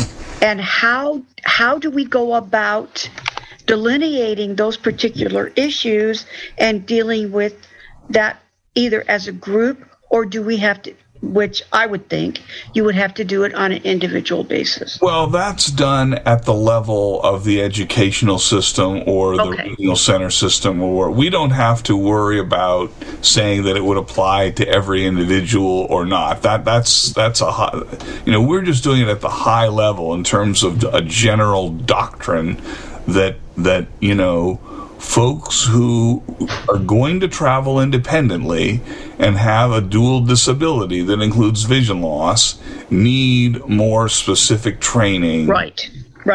Okay. Because of the vision loss. Yeah. Okay. Got it. Thanks. Yep. Absolutely. Okay, we have another raised hand, and we have about 6 minutes. So, Mona, go ahead. Yes, I will try to be real quick. I'm from Southern Oregon. And we have only one agency in this area that can provide training for any of the sight loss disability things, or O&E, how to get transportation, anything. That agency has one person that covers the entire lower part of the state, simply because they don't have the funding to hire more people. How do we go about starting to get funding to the Commission for the Blind in specific areas? Yeah, so great. So Title II of the Teddy Joyce Law talks about, don't know off the top of my head if Oregon is one of these so-called, minimum allotment states. For some reason, I don't think intuitively that it would be, but who the heck knows? You have to check the number. Out of 50 plus jurisdictions, I think there are 17 states and locations, right? Whatever we call them these days, territories, that are minimum allotment, which means the number of humans in the state is low in comparison to the rest of the country. And so these are states that get at least some minimum threshold, but that minimum threshold is ridiculous. It's like $250,000 or something, like $225,000. I mean, it's just not even, when you're talking management of a state program, it's like a waste of breath to even describe it. So how do you amp that up? Well, Teddy Joyce Law would say, whatever is the case specifically with Oregon, whether I'm right or wrong about it being a minimum allotment state, that threshold level, the minimum threshold level, would go up substantially. And then on top of that, then a state gets a minimum of at least $1 million, above and beyond that. And then there would certainly be other opportunities for that state to partner in new ways through the pilot projects that we're creating under this Title I of Teddy Joyce Law. So that's a lot of mumbling to say, how do you get more money to an individual state? You do your best by trying to set minimum thresholds and try to regularly increase those dollars without Congress, having to beg Congress every year to do it. And then over the course of time, hopefully that money builds. But the other thing, and this has been a point of, well, everything is a debate, it seems like, in our community, but for sure there were a few months there when yours truly wasn't very popular, and there were a few others who were joining me in this effort. I wasn't completely standing alone with this, but essentially trying to say, look, I love the Older Blind program. I think it's a really essential program. Don't ever say that Mark Reichert doesn't support it 100%, because that'd be a lie. And there is no way in the world, no matter how much money you try to throw at that program, that it ever will, based on just structurally and other things, be able to meet all the needs that need to be met, which is why that Older Blind program needs to be supplemented with other programs that may on their face not look like blindness specific programs, but in which we frankly can, infiltrate those structures and open up some new channels of money to them, so that we're not constantly going back to Congress and saying, put increasing, tens of millions of dollars into this one tiny little frayed basket. Because the reality of it is the Older Blind program will never be able to handle all of the need, no matter how much money we throw at it. Just structurally and other things, it makes it very, very difficult. And I just think as a matter of good public policy, it makes sense not to have all the eggs in one basket, so to speak, because you need to have multiple options. The key there, of course, is to make sure that all those multiple options are competent in providing services to us, and that they all coordinate to one degree or another. So those are those kinds of overall policy objectives we're trying to address in Teddy Joy's law. So, Mona, I'm going to take 30 seconds and give you my more immediate answer. Yes. Medicaid. That's where you want to go. Not everybody is eligible for Medicaid, as we know, because it's a program for low-income folks. But that's where the money is, and there's no reason that blindness services can't glom on to some of it. But it takes advocacy, and you got to work with either your legislature or your Department of Health or whoever administers it. Oregon has a robust Medicaid program. I do happen to know that. And that's where the money is. So if you want to do something, that's your advocacy work. Yeah. For sure. Okay. Thank you. I think that's all. About run out of time. Wow. Time flies. And there are no more raised hands. Well, thank you, Mark, for giving us all that important information. We have a lot of work to do over the course of time on services for older adults with vision loss, but we're farther along the road than I think we've ever been, at least in many, many years. So hopefully better things to come. Yes, sir. And I can't tell you how proud I am to be doing this in partnership with ACB, which, of course, I've been a part of for many, many years. But to be able to name something like this after Teddy Joy, I mean, you certainly knew her a lot more than I did, but what a fierce, amazing champion. And I can't think of a more worthy person to be a namesake for our efforts. So pleased to be a part of it. All right. Thanks, everyone, for coming and listening.